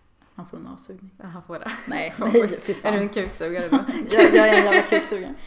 Nej, inte så jävla mycket faktiskt. Jag är inte så jätteförtjust i den idén. Jag förstår inte poängen. Nej, det ger inte mig någonting. Det gör inte. Men det där andra, där kan jag fatta en poäng i. Så. Mm. Men hur länge höll ni på? För ni startade den podden ganska tidigt, Glädjeflickorna. Alltså jag kommer inte ihåg hur länge vi höll på. Vi spelade in så här några avsnitt varje gång vi träffades. Men vi bor liksom på olika platser. Så att det var sporadiskt. Men jag kommer fan inte ihåg när det var. Var det 2014? När var det? Nej, det var tidigt. För jag vet att innan jag visste vem du var så visste jag vad podden var. Jaha. Eller så lyssnade jag på podden. Ja, den var bra. Ja, nej, men jag var tyckte den var bra. Det var ju jättenytt. Ja. Ja. Du var en queen of everything egentligen. Jag är en pionjär. Verkligen. Den här podden är jättebra för min hybris. Ja, kör. Det var ju jättebra. Det är sånt vi vill ha i podden. Det är skittråkigt om man sitter och bara, men jag är inte så bra på någonting. Alltså jag får nästan så här anstränga mig för att vara så. Att, nej men jag måste ju vara lite blygsam. Okej. Sen kan folk tycka att jag nedvärderar mig själv när jag är så här konkret. Att jo, men det jag gör är bara det här medan andra gör det här. Och folk tar det ungefär som att jag nedvärderar mig själv. Ungefär som när jag säger, men jag är ju tjock. Men säger du nej, det där jag är konkret. Jag vet vad jag är bra på. Och jag vet att jag inte är bäst på just de här grejerna. Och jag vet att det finns folk som gör andra grejer som är ännu bättre. Men det betyder inte att jag tycker att jag är dålig. Jag tycker jag är skitbra på min grej. Ja, men man vet ju sina brister. Alltså, oftast så vet man ju dem väldigt väl. Man vet ju nästan sina liksom svagheter bättre än sina styrkor. Ja, gud ja. Men jag har lite så här. Alltså jag tror att när man i 10 års tid hela tiden blir hyllad och liksom får höra en massa positiva saker om sig själv. Även om det är mycket negativt och sånt också som man tar till sig och tar åt sig av. Så får, alltså det är ju inte den här rövslickandet som kanske är om man är coola tjejen i skolan, utan den positiva kritik eller positiva respons som jag får, den är väldigt konkret också, så här att du har förändrat det här för mig. Jag har tagit de här samtalen med min kille hemma, eller så här, ännu bättre, jag har lämnat min kille för att jag lyssnade på din podd. Och när man får den typen av bekräftelse i 10 års tid, där man liksom märker att man förändrar människors liv med någonting man har skrivit, då får man lätt hybris till slut. Och det är ju både på gott och ont. Jag tycker självklart att kvinnor ska ha lite mer hybris och tycka att vi är lite bättre än vad vi tycker oftast. Samtidigt som man kan kanske bli lite verklighetsfrånvänd om det är liksom bara det man får. Så det är en svår balansgång, men jag tycker att jag är bra. Det är du. Men sen så kom ju du och Sissi på den här idén om penntricket. Ja, men det var typ 2013 vi kom på idén. Vi hade varit på hållit ett företag så här spontant. Hon skulle hålla föredrag inför några ungdomar någonstans i Uppsala. Jag kommer inte ihåg detaljerna för jag har så här guldfiskminne. Och så på tågresan hem så bara tänkte vi, fan vi borde hålla föredrag tillsammans. Alltså den här typen av så här samtal, inte så här välplanerat, för vi var både ADHD och väldigt impulsiva och sådär. Vi har svårt för manus. Och då började vi fila på en idé att vi skulle så här, stå på scen och prata. Och tanken var då så här, men från barndomens flickrum liksom, att den här resan man gör från att födas som flicka fram till att man blir en kvinna. Och det är ju liksom det mitt hela bloggande har gått ut på också, att hela tiden gå tillbaks. Det här hände mig när jag var 10 år, när jag var 5 år, när jag var 12 år, när jag var 18. Det är tjej-CV som du... Precis, tjej-CV. Att hela tiden gå tillbaks till det, att utgå från mina upplevelser under min uppväxt fram till vuxen kvinna fram till idag och analysera det ur ett feministiskt perspektiv. Och det var det idén hade vi. Men så var det saker som hände så att vi genomförde aldrig det. Men vi tog det här fotot som vi har använt i samband med det. Ja, det var tidigt. Ja, och det var 2013 tror jag, eller 2012 kanske till och med. Och vi döpte det till penntricket. Och sen låg det på is, och sen så, vi är ju svägerskor så vi umgås ju privat i liksom familjära sammanhang. Och då var det på någon barnkalas hemma hos mig som vi körde en live ihop på Instagram. Och då sa jag att, alltså jag har föreslagit det lite skämtsamt under åren att vi borde ha en podd tillsammans. För vi gjorde ju Radio 1 tillsammans också. Hon hade ju ett program på Radio 1 och jag gästade en gång i veckan. Vi hade så här, fråga feministerna. Sen pratade vi lite random om andra grejer också. Killgissade väldigt mycket. Och då föreslog jag i alla fall till slut att vi ska inte ha en podd tillsammans. För att jag vet att vi är en väldigt bra kombination. Vi pratar bra ihop, det funkar bra. Och vi har ju bra samtal när vi inte poddar. Och då hakade hon på det, så började vi med penntricket. Och det var ju såklart skitbra. Det blev ju värsta genomslaget. Det var ju precis den podden alla hade väntat på. Liksom. Även jag själv, jag hade önskat att det var någon annan som gjorde en sån här podd. Så jag fick lyssna och lära mig lite grejer. Men det var du. Ja, det var jag. Det var du tog dit. Nu kör vi 2 säsonger. Ja, precis. Och nu kör jag med min nya podd Postpatriarkatet som är samma koncept. Det är inte det att jag så här vill göra någon slags kopia på Pantricky, men jag och kan bara göra det jag är. Jag brukar ha den här diskussionen med min man hela tiden, för han har en massa idéer för poddar som alla män har. Ja. Och sen kan du inte göra på det här sättet, kan du göra så här, det här blir skitbra. Och så bara, jag kan bara göra mig själv. Jag kan inte vara någon annan eller låtsas vara på något annat sätt. Utan det jag gör, det är att berätta om min resa från barndomens flicka fram till vuxenlivet. Liksom. Så att Postpatriarkatet är ju lite samma grej, fast det är ju jag kör med andra kvinnor. Inte och bara det är liksom olika. Precis, det är väl generellt mest min granne då. Vi bor ju grannar och vi är också väldigt nära vänner. Så att vi har spelat, det är enklast att spela in med henne och hon har väldigt bra analys. Och vi har lite olika perspektiv, även om vi delar generellt samma åsikter i de flesta frågorna. Så att det blir jättebra samtal.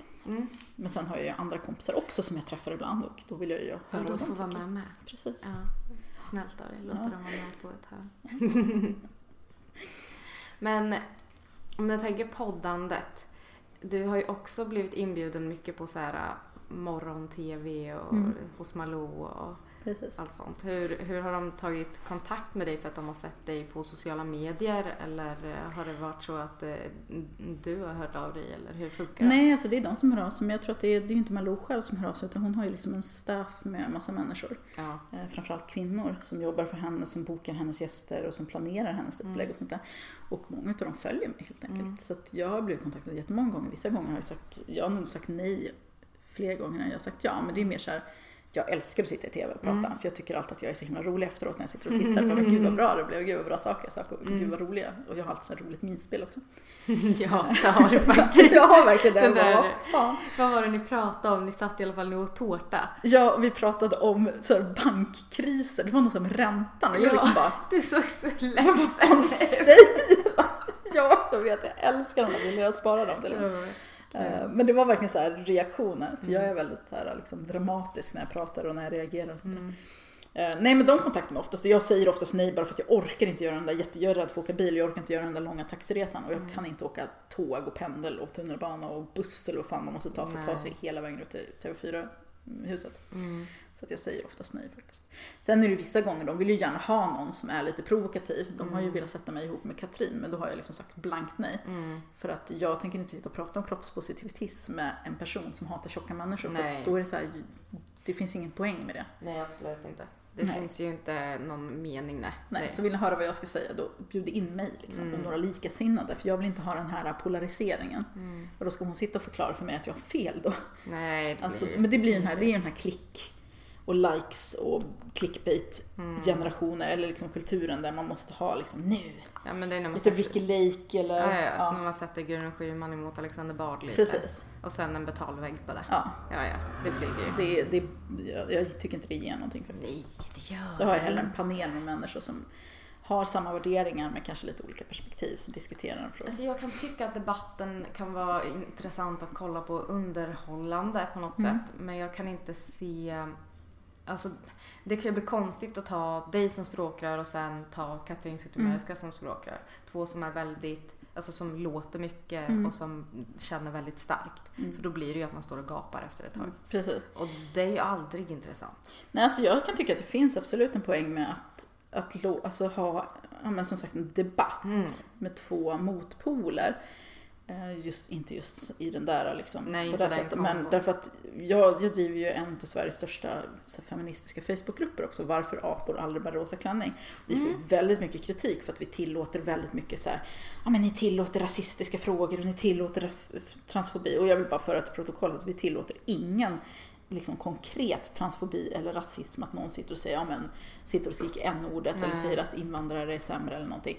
Däremot så tillåter vi samtal som kan vara liksom lite på gränsen, därför även om vi är liksom vänster eller feminister eller antirasister, så bär alla på fördomar.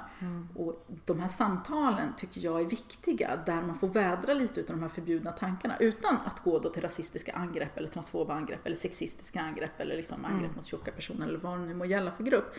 Men att det finns någon som sitter och säger, men jag kanske tycker att det är problematiskt att vi tar in så många ensamma unga män. Och då den diskussion som följer där människor presenterar motargument. Att nej, det är inte ett problem därför att, eller så här, invandringen är inte ett problem därför att vi tjänar pengar på det, eller vi måste hjälpa människor. Alltså det här, du vet, samtalet där man bemöter personen med den här fördomen. Och alla som sitter runt omkring och bevittnar och tittar på, om det så sker på tv eller om det sker. Och då kanske den här personen då som säger de här konstiga sakerna ändå representerar lite så här svenska folket, för att alla bär ju lite på de här föreställningarna. Och då får höra en intelligent människa bemöta det. Det är ju så man förändrar åsikter. Att man hör de här argumenten bli bemötta på ett väldigt sakligt sätt. Så jag tycker att det finns en jättebra... Men då hade ju hellre, i just fallet med mig och Katrin, då är det inte jag som ska sitta och liksom prata om hur bra det är att få vara tjock. Eller att man ska få vara tjockfri, så ska hon sitta och argumentera emot mig. Utan då är det ju snarare att man tar in en person som kanske ifrågasätter liksom, finns det inte risker med det här, eller är det inte så att hälsa eller fetma är ett hälsoproblem, och att man då tar in en saklig person som kanske har väldigt mycket kunskap ämnet, som säger att nej, så här ser det egentligen ut. Och det viktiga i den här frågan är bla bla bla. Ja, du fattar. Och ni som lyssnar fattar också. Ja, det tror så jag tror jättemycket på en debatt, ett samtal där folk får vädra lite förbjudna tankar utan att såklart gå till angrepp. Men just för att det är så vi lär oss. Om inte jag hade sett de där samtalen, om jag inte hade suttit och bloggat och haft de här samtalen där folk säger åt mig att jag är problematisk eller dum eller har fel och förklarar det på ett tydligt sätt, då hade inte jag lärt mig de här grejerna, och mina läsare hade inte lärt sig. Och just aporna då, som får väldigt mycket kritik för att vara en skitgrupp, ändå har fått väldigt många människor att bli intresserade av feministiska frågor. Det tycker jag liksom, det är ju det jag vill. Är det en grupp som alla får vara med? Alltså alla män får vara med, och vi har väldigt mycket diskussioner mellan admins. Jag skriver väldigt ofta, kan vi inte bara banna alla män? Kan inte jag få banna den här mannen? Och vi sitter och raljerar kring dem. Och sen så kommer vi ändå fram till att nej, vi har bestämt att det här forumet ska vara för alla. Och vi, från början så gick vi ut, alltså grejen är att det är en sån här liten renegade-grupp från familjeliv. För vi hängde ju mycket då på familjeliv, som jag berättade i början. Och bråkade väldigt mycket i feministiska forumet och sånt där. Och då var jag en av de som var där väldigt ofta, Anna Kågard Kristensson, som så här, men vad fan, man skulle ha ett forum där man bara kan prata om den här frågan utan att det kommer in någon jävla antifeministisk tönt och säger emot. Vi vill ha ett forum för likasinnande. Och då startade vi aporna, och det var jättemånga år sedan, 8 år sedan tror jag, 9 år sedan. Och då var tanken så här att det här ska vara ett rum som det är högt i tak. Vem som helst får diskutera. Alla som är med måste ha ett intresse för de feministiska frågorna. Inte som en sån här motpart, antifeminist. Det ska inte vara, vi gick ju först ut med att vi vill inte ha diskussioner, vi vill ha samtal. Och vi vill inte ha debatter huruvida feminism är bra eller inte, utan det ska vara människor som tycker att det är bra. Men människor som kanske inte kan allting, som kanske inte vet, som vill ställa de här dumma frågorna. Men som kanske är nyfiken och vill ställa dumma frågor. Och att vi ska så här bilda varandra, fast på ett schysst sätt. Sen växte ju den, och den är ju enorm, så att nu har ju samtalet såklart förändrats och dynamiken och sånt. Men liksom, svårt ju fler det blir. Liksom, det är skitsvårt, och folk vill säga, men ni måste ha fler admins. Bara, jag är ledsen, men jag litar inte tillräckligt på män. Alltså, vi är en väldigt tajt grupp vänner som verkligen kan prata om allting och ha varandras rygg. Det går inte att bara släppa in. Alltså. Men jag tror också lite på eget ansvar, att om jag inte mår bra i den här miljön så måste jag ta mig härifrån. Ja. Det är där jag tror att vi är väldigt dåliga på det. För jag tror att nu, alltså de väldigt unga människor, de har ju vuxit upp med det här individanpassade. Och jag tror att, det har säkert jag med gjort. Alltså jag tror att det började då 90 också. Att man skulle börja individanpassa. Så här, du är det viktiga, hur du mår. Nu var den dum emot dig och du liksom. Och jag tror att man har tagit det liksom till sig så mycket. Så att jag måste få finnas här, så ni kan inte göra något som gör att jag mår dåligt. Men precis. Och då blir det så fel, för att jag håller med om att om det är på ett ställe där man måste vara på bussen eller på... Men när det är saker som man söker sig till. Ja, men precis. En grupp på Facebook. Ja, du behöver ju inte vara med. Nej. Du behöver inte vara med. Du behöver inte följa den här personen. Precis. Men det är ju som du säger, med individanpassning. Man vill att det ska anpassas efter ens specifika behov. Och åsikter, för många som har åsikter om min blogg eller om min podd eller om forumet aporna är så här, men jag tycker att det ska se ut på det här sättet istället. Jo, men det är något helt annat. Nu har ju vi startat en grupp som inte är separatist, för det är många som säger, men varför är män ens tillåtna? Jo, men det är en grupp för alla. Män får vara med här. Om du vill ha en kvinnoseparatistisk grupp kan du starta en eller söka till någon av de fantastiskt bra grupper som redan finns. Men det är liksom så här, nej men jag tycker inte, kan inte du blogga mer om de här frågorna istället? Nej, men du kan läsa en blogg och så varsågoda för Och så är det alltid du som har den här plattformen. Ja, kan inte du lyfta de här frågorna istället? Ungefär som att man ska vara någon slags public service. Och jag tycker det också urvattnar, för jag har ett väldigt fint och varierat flöde där jag följer liksom människor som skriver om kroppspolitiken eller klassamhället eller om inte din hora som skriver om kvinnor i prostitution och liksom olika så här konton som är väldigt nischade och skriver om sina frågor. Och det ger mig, jag har ett väldigt varierat flöde för jag har tagit ansvar för att vad vill jag ha? Vad vill jag lära mig för saker? Jag följer till och med ett barn som bloggar om sina schweizhästar liksom. Och jag med. Jag med följer den. Jag tyckte det var så himla gulligt. Ja, men jag tyckte också det. Jag följer alltid alla barn. Så fort jag ser ett barn som vill följa det, då bara, det är så här ska jag följa. Ja. Jag ska följa det till döden. Jag kan aldrig avfölja det kontot. Nej. Kan du avfölja konton överlag? Ja, det kan jag faktiskt. Har du folk som skriver? Det finns vissa som jag är rädd för faktiskt, som jag inte har avföljt än. Men ringer folk, eller inte ringer folk, men skriver folk till dig och frågar varför? Nej, faktiskt inte, men jag har sett att det händer i flödet. Att folk får så här, varför har du avföljt mig? Och det kan ju bero på så många olika liksom, grejer. Jag har avföljt vänner till och med.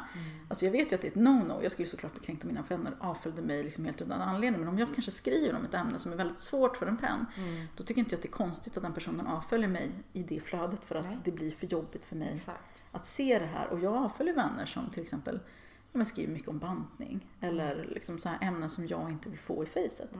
Men sen finns det ju vissa som jag inte vågar avfölja för att jag tänker att den här personen kommer flippa. Jag önskar att det fanns som på Twitter att man kunde så här, så att man bara kunde följa men dölja dem i flödet. Ja, jag vet. Så finns det på Facebook också. Ja, precis. Det var så jävla skönt. Där gör jag så väldigt mycket. Ja. Sen så vill jag ju så här stöttfölja folk också, så här, att stötta dem som hon med schweizhästen. Liksom.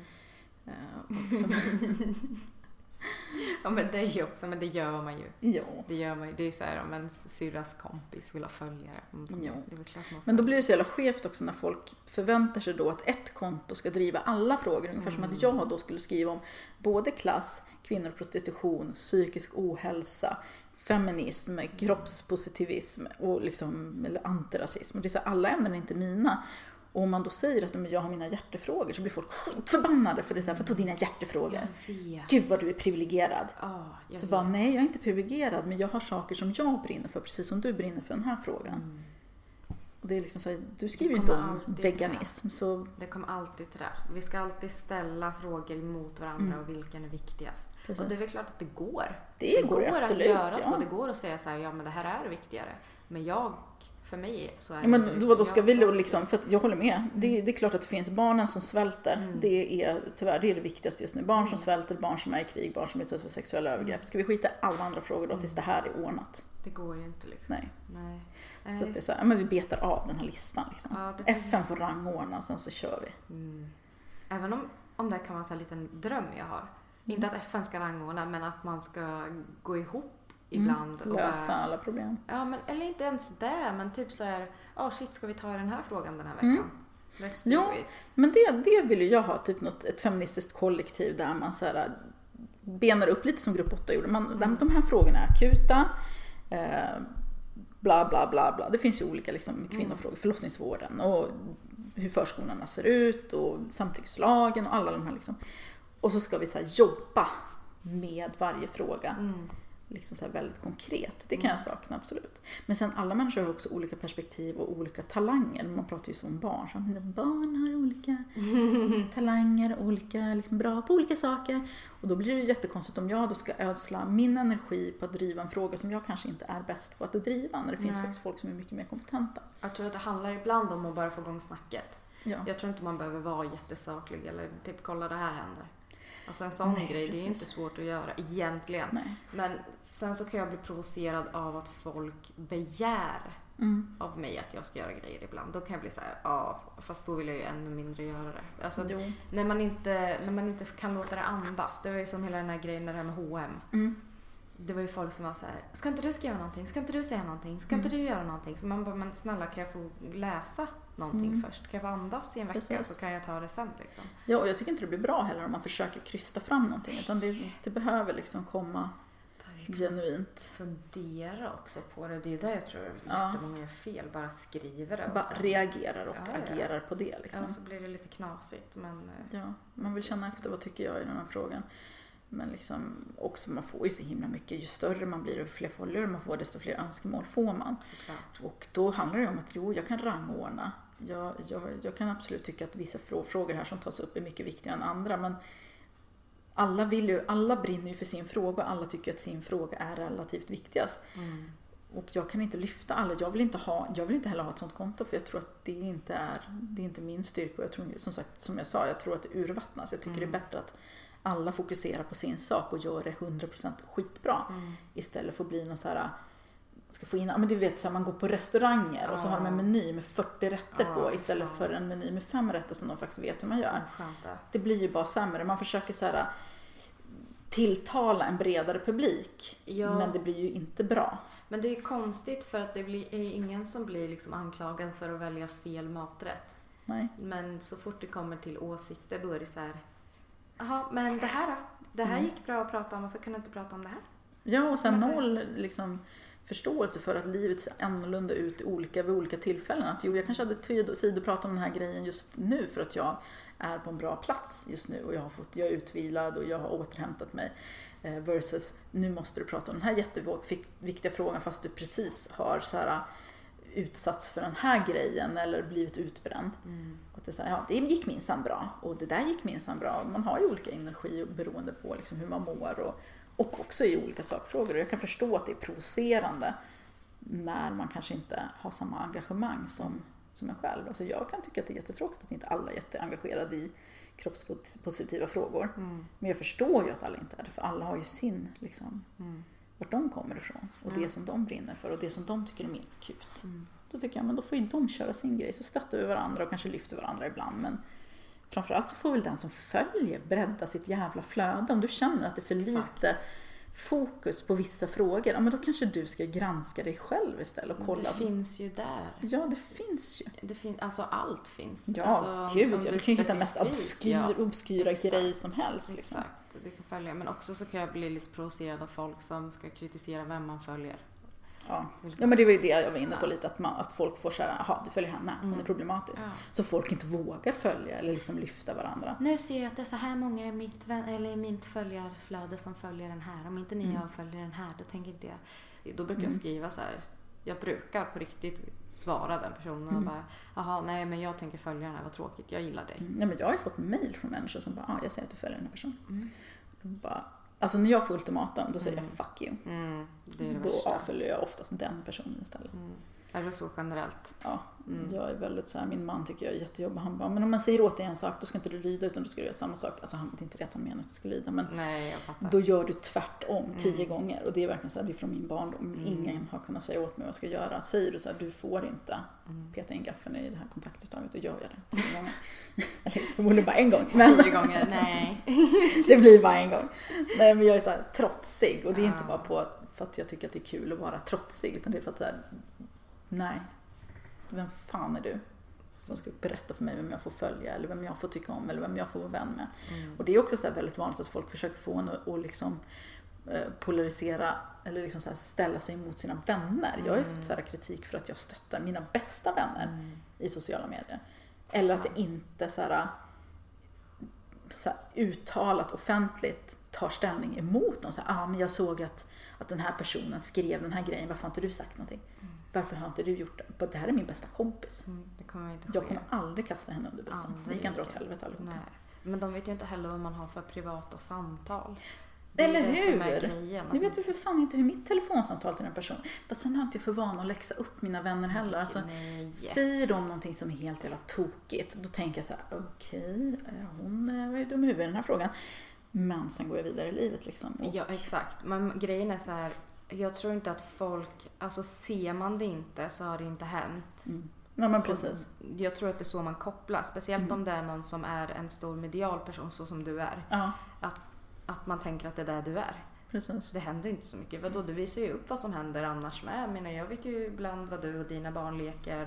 Och du har visat bilder från din toalett. Liksom. Ja, exakt. Och din mensbindel. Ja, vi vet hur din mens ser ut. Ja. Och då tror jag att man glömmer bort att du också utöver det har ett privatliv där du pratar och samtalar med dina vänner. Det behöver inte du göra över sociala medier. Precis. Det är ju helt knäppt och varför inte du... Ja, men jag märker att det är nog så folk ser på det. Men också skulle någon göra det?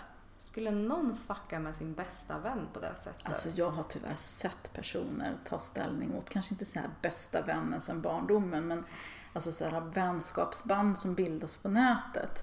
Där folk blir väldigt tajta och pratar väldigt liksom förtroligt med varandra. Så har jag ju sett hur vissa har blivit väldigt svikna.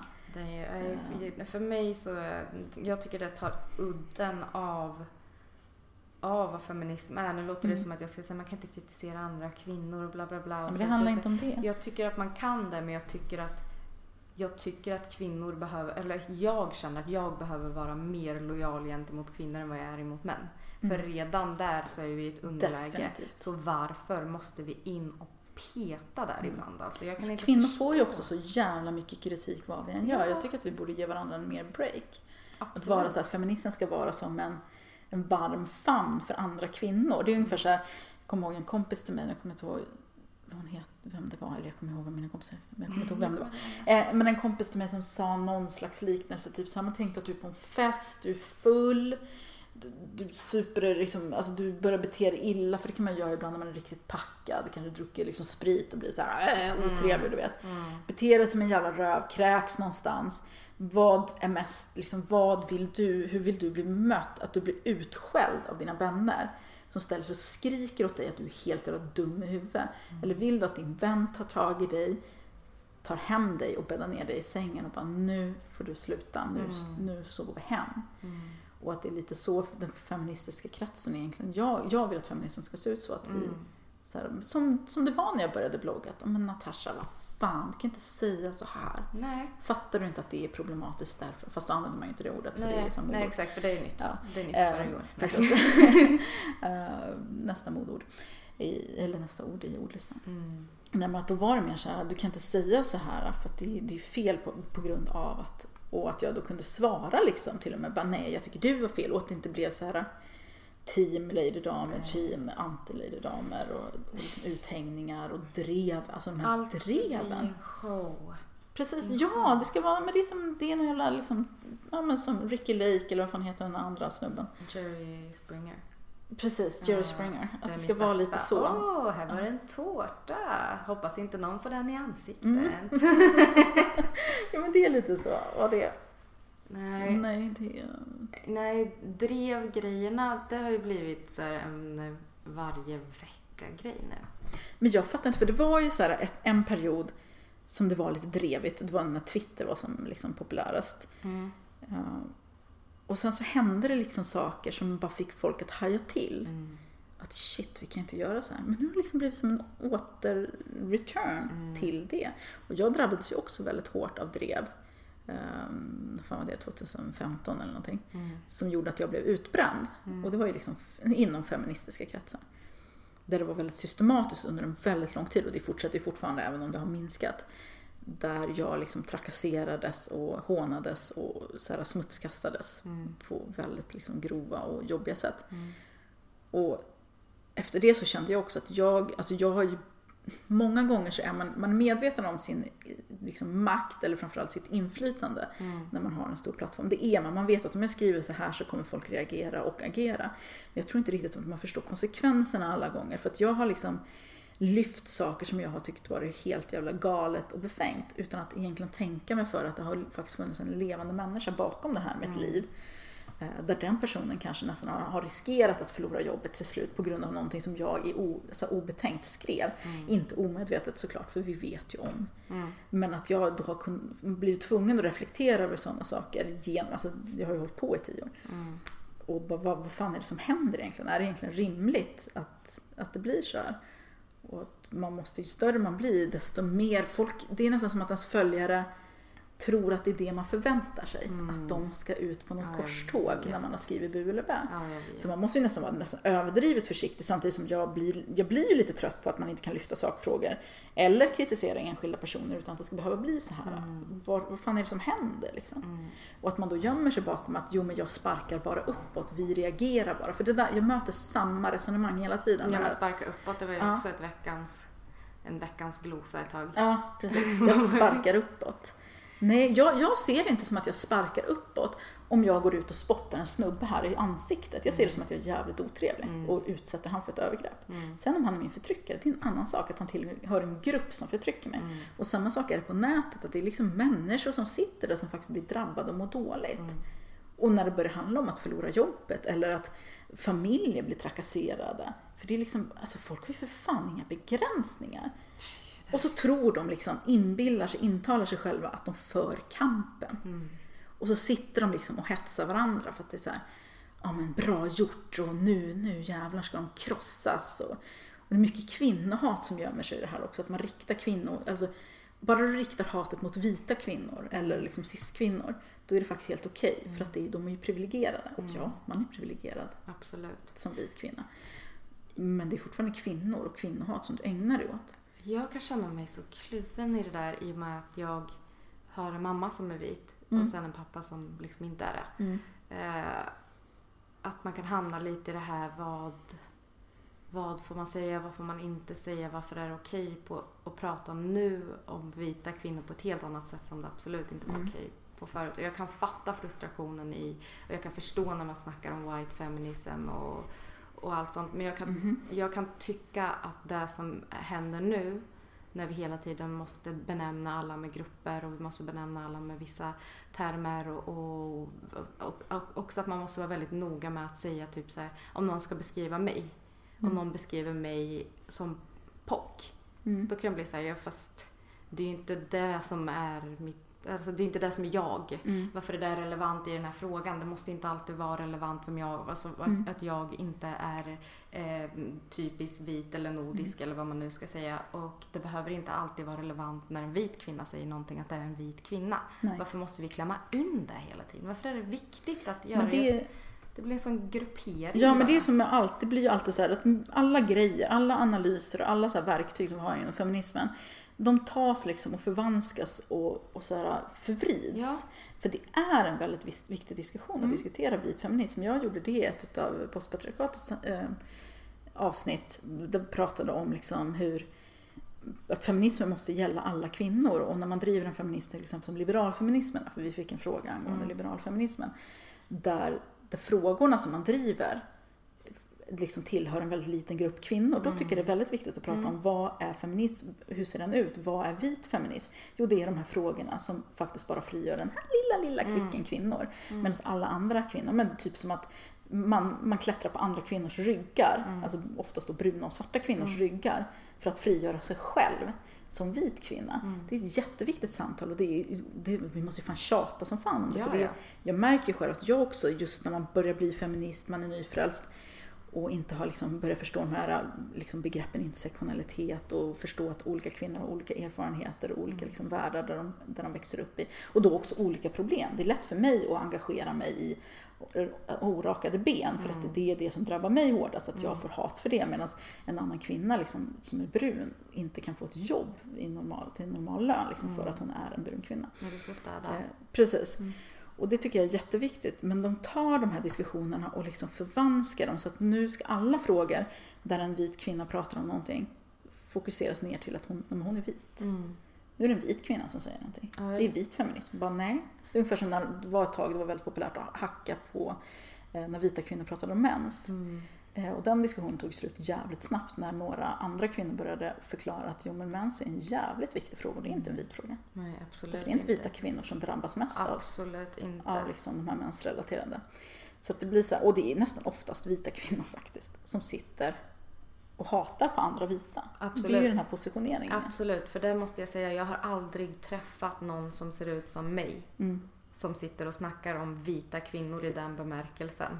Eller vita cis-kvinnor eller alltså på det sättet. Och det är det jag menar. Inte på det sättet, utan då med det här liksom, det här behöver vi prata om. Jo, men då är det mer så här, jag fattar inte att man inte kan kalla det här för kvinnofråga för att vi är ju också kvinnor.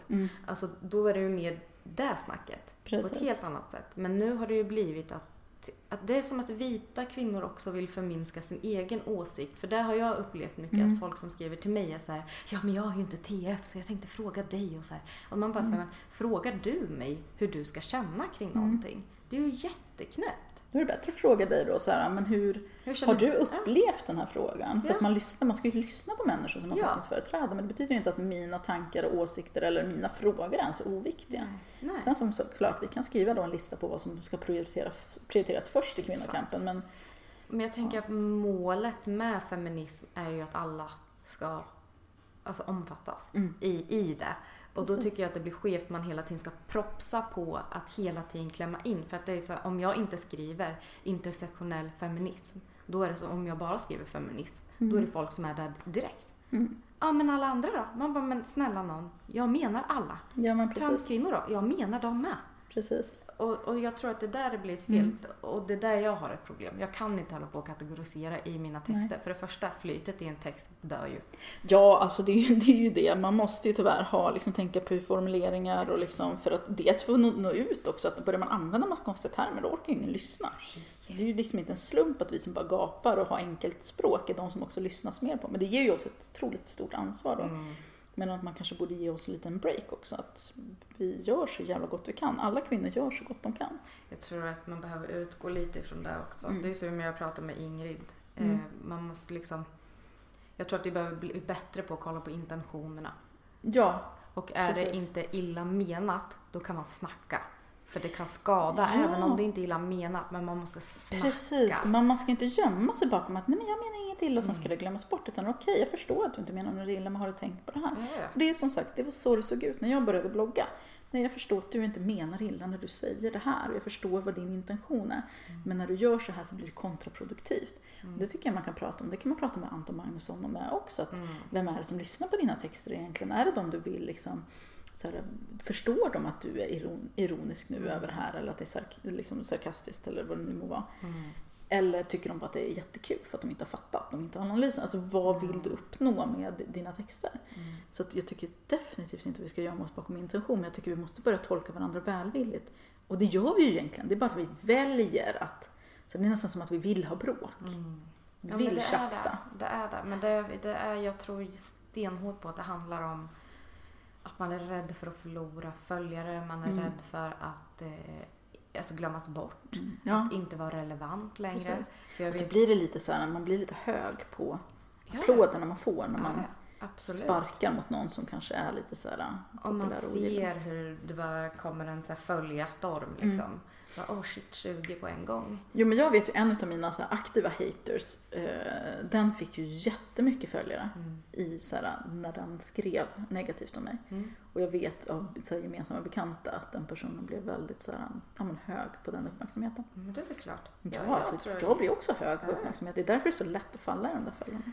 Absolut. Men du målar också. Du håller inte bara på med... Det jag bara skapar, eller självförverkligande, det är det handlar om. Men du kör mycket självporträtt. Ja, för att jag är egenkär.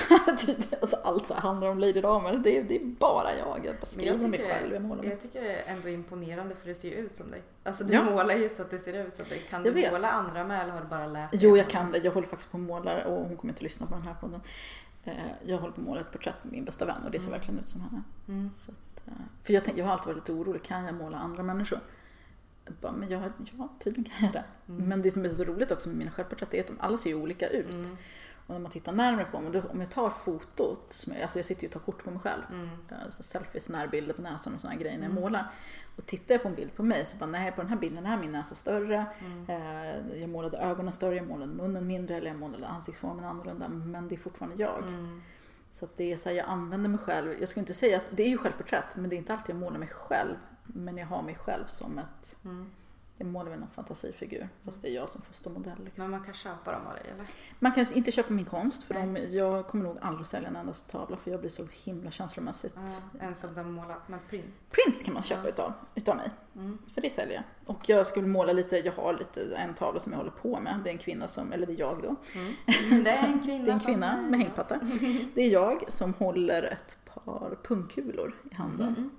Det är faktiskt en sån här hommage till en av mina favoritkonstnärer, tillika Homegirl. Det är en tjej som vi växte upp på Hudiksvall tillsammans. Och vi var inte så kompisar så, men hon var tillsammans med mitt ex bästa vän. Så att vi träffades, och hon var så himla bra på att måla redan då. Och nu har hon blivit så här etablerad konstnär, så jag är så himla så här stolt över henne. Hon åker till New York, alltså hon har ju så här, hon är i Dubai och ställer ut och så här, hon är en kurdisk tjej som heter Haif Karaman. Och hon målar liksom så här, konst från sin, alltså liksom så här, inte kultur men så här, typ sin resa. Och då är det en bild som hon har målat, en tavla då, som hon ställer ut som heter My name is Gun. Och där hon vill så sammanföra liksom, pistolvåldet liksom, och så vidare. Och namnet, det svenska namnet Gun. Och tydligen så är Gun, jag vet inte hur det uttalas, det får väl någon upplysa mig om. Men det betyder också pungkulor. Så att, och då har hon målat en kurdisk kvinna liksom, som håller i ett par pungkulor i handen. Så att det är en sån här hommage till den. Och hon är fantastisk. Och den ska väl bli klar förhoppningsvis år, men nu har jag en 2-åring som bara river allt. Förut målade jag mycket på dagtid. Men det går ju inte att ställa fram liksom. Nej. Då har jag färg över hela huset. Så. Jag tycker det är så roligt när folk bara, det är så lätt med barn, man bara väntar tills de går. Ja, precis. Så att, men jag brukar försöka måla lite på kvällarna, men då är jag så jävla trött och jag är så här, nu är det min egen tid. Nu är det kväll, nu ska jag fan sitta och titta på tv i 3 timmar innan jag går och lägger mig. Så bara, det värsta är när det tar lång tid att lägga barnen. Ja, gud, det är det värsta som man finns. hamnar liksom i soffan vid 11 och bara, nej, jag måste ändå vara här i 3 timmar. Ja, så ser det ut nu när det är sommarlov. Ja, när inte ens 2-åringen går och lägger sig först klockan 11. Nej, hemma bara, med så sitter man där och bara, och så undrar man varför man är så jävla trött. Ja, men det var för att du gick och la dig klockan 2 igen. Precis, men jag behöver den här. Min man frågar alltid, hur hinner du se på så mycket serier? Jo, för att jag sitter där, nattar barnen, alltså skönt är ju när de går i skolan, för då nattar jag dem klockan 8, halv 9. Då kan jag titta på tv till klockan 2. Så jag hinner se mycket serier, Oskar. Det hade du också gjort. Du är serienörd. Ja, jag älskar serier. Vad kollar du på för serier? Och jag kollar på allt. Fan kollar jag på nu? Nu har jag kollat klart på allt bra. Handmaid's Tale såklart, men jag gillar mycket sci-fi. Alltså jag är ett jättestort Doctor Who-fan till exempel. Jag känner så här riktig sorg. Jag har aldrig känt sorg över att någonting har försvunnit från Netflix och så här. Och jag kan sakna typ Fringe, älskade jag till exempel. Men när de har tagit bort de första 4 säsongerna på Doctor Who på Netflix, så jag vill bara gråta. Jag vet inte vad ens jag ska göra av detta. För att jag brukar så här liksom typ titta på det. Ja, du går tillbaka och kollar på dem. Ja, men nu tänkte jag att jag ska beställa faktiskt, så att jag har DVD. Men jag vill inte ha DVD, jag vill titta på Netflix. Det är ju det. Ja, men jag tycker man känner sig lite rippad på pengar när man betalar för Netflix, alltså Netflix och Viaplay och HBO, för att man ska ju se på någon serie på jag varje. Jag har alla 3. Ja, jag med. Och sen så ska ju barnen ha SF Kids och fan, man har allting. Och så ska man tvinga köpa en jävla DVD. Men eller hur? Fan kan de häva tillbaka? Och Doctor Who måste ju vara en av de mest tittade serierna också. Och jag hade ju verkligen längtat, jag har ju väntat för att jag vill visa mina barn när de blir tillräckligt gamla för att läsa texten.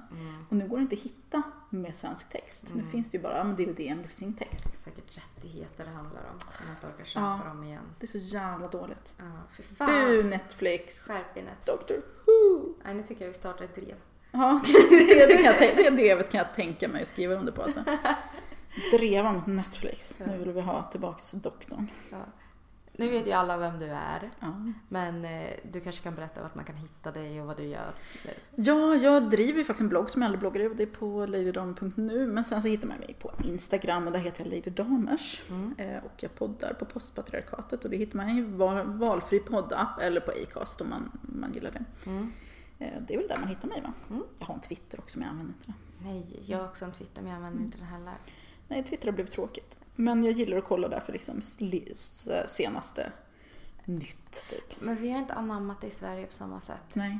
Det blev aldrig en hype på det här Det sättet. var en kort hype. Var det Men sen började folk dreva så jävligt så att det dog. Ja, jag missade den luckan. Ja, och det är lite så jag har känt att Instagram är på väg att bli som just Twitter var en period. Då folk liksom bara lämnade för att det här går inte längre liksom. Jag tror att det är en övergångsfas. Jag hoppas faktiskt det.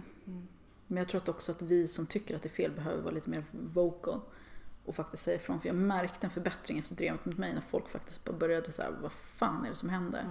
Och började säga ifrån och började säga emot när folk försökte starta upp nya. Och det sker ju fortfarande, det går ju aldrig igång riktigt på samma sätt längre när det gäller i alla fall mig. Tack och lov. Men tyvärr så riktas det ju mot andra då. Icke-feminister gärna. För då blir det lite mer okej. Absolut. Eller folk som inte har uttalat sig som. Det är också så här, man behöver inte heller berätta sin politiska ställning eller vad man står eller. Men det är ju det. Ibland måste man kolla på intentionerna lite mer, tänker jag. Tolka varandra lite välvilligt. Ja. Men fan vad fett att du ville vara med. Kul. Det är skitkul. Ja, grymt. Tack. Tack snälla Natasha för ett öppet och givande samtal. Det var så fett att få sitta och chitchatta med the queen of nätfeminism. Feedback på avsnittet kan ges på podcastens Instagram som heter Kvinstagram. Glöm inte att kommentera och recensera podden. Jag skulle bli superglad. Vi hörs nästa vecka.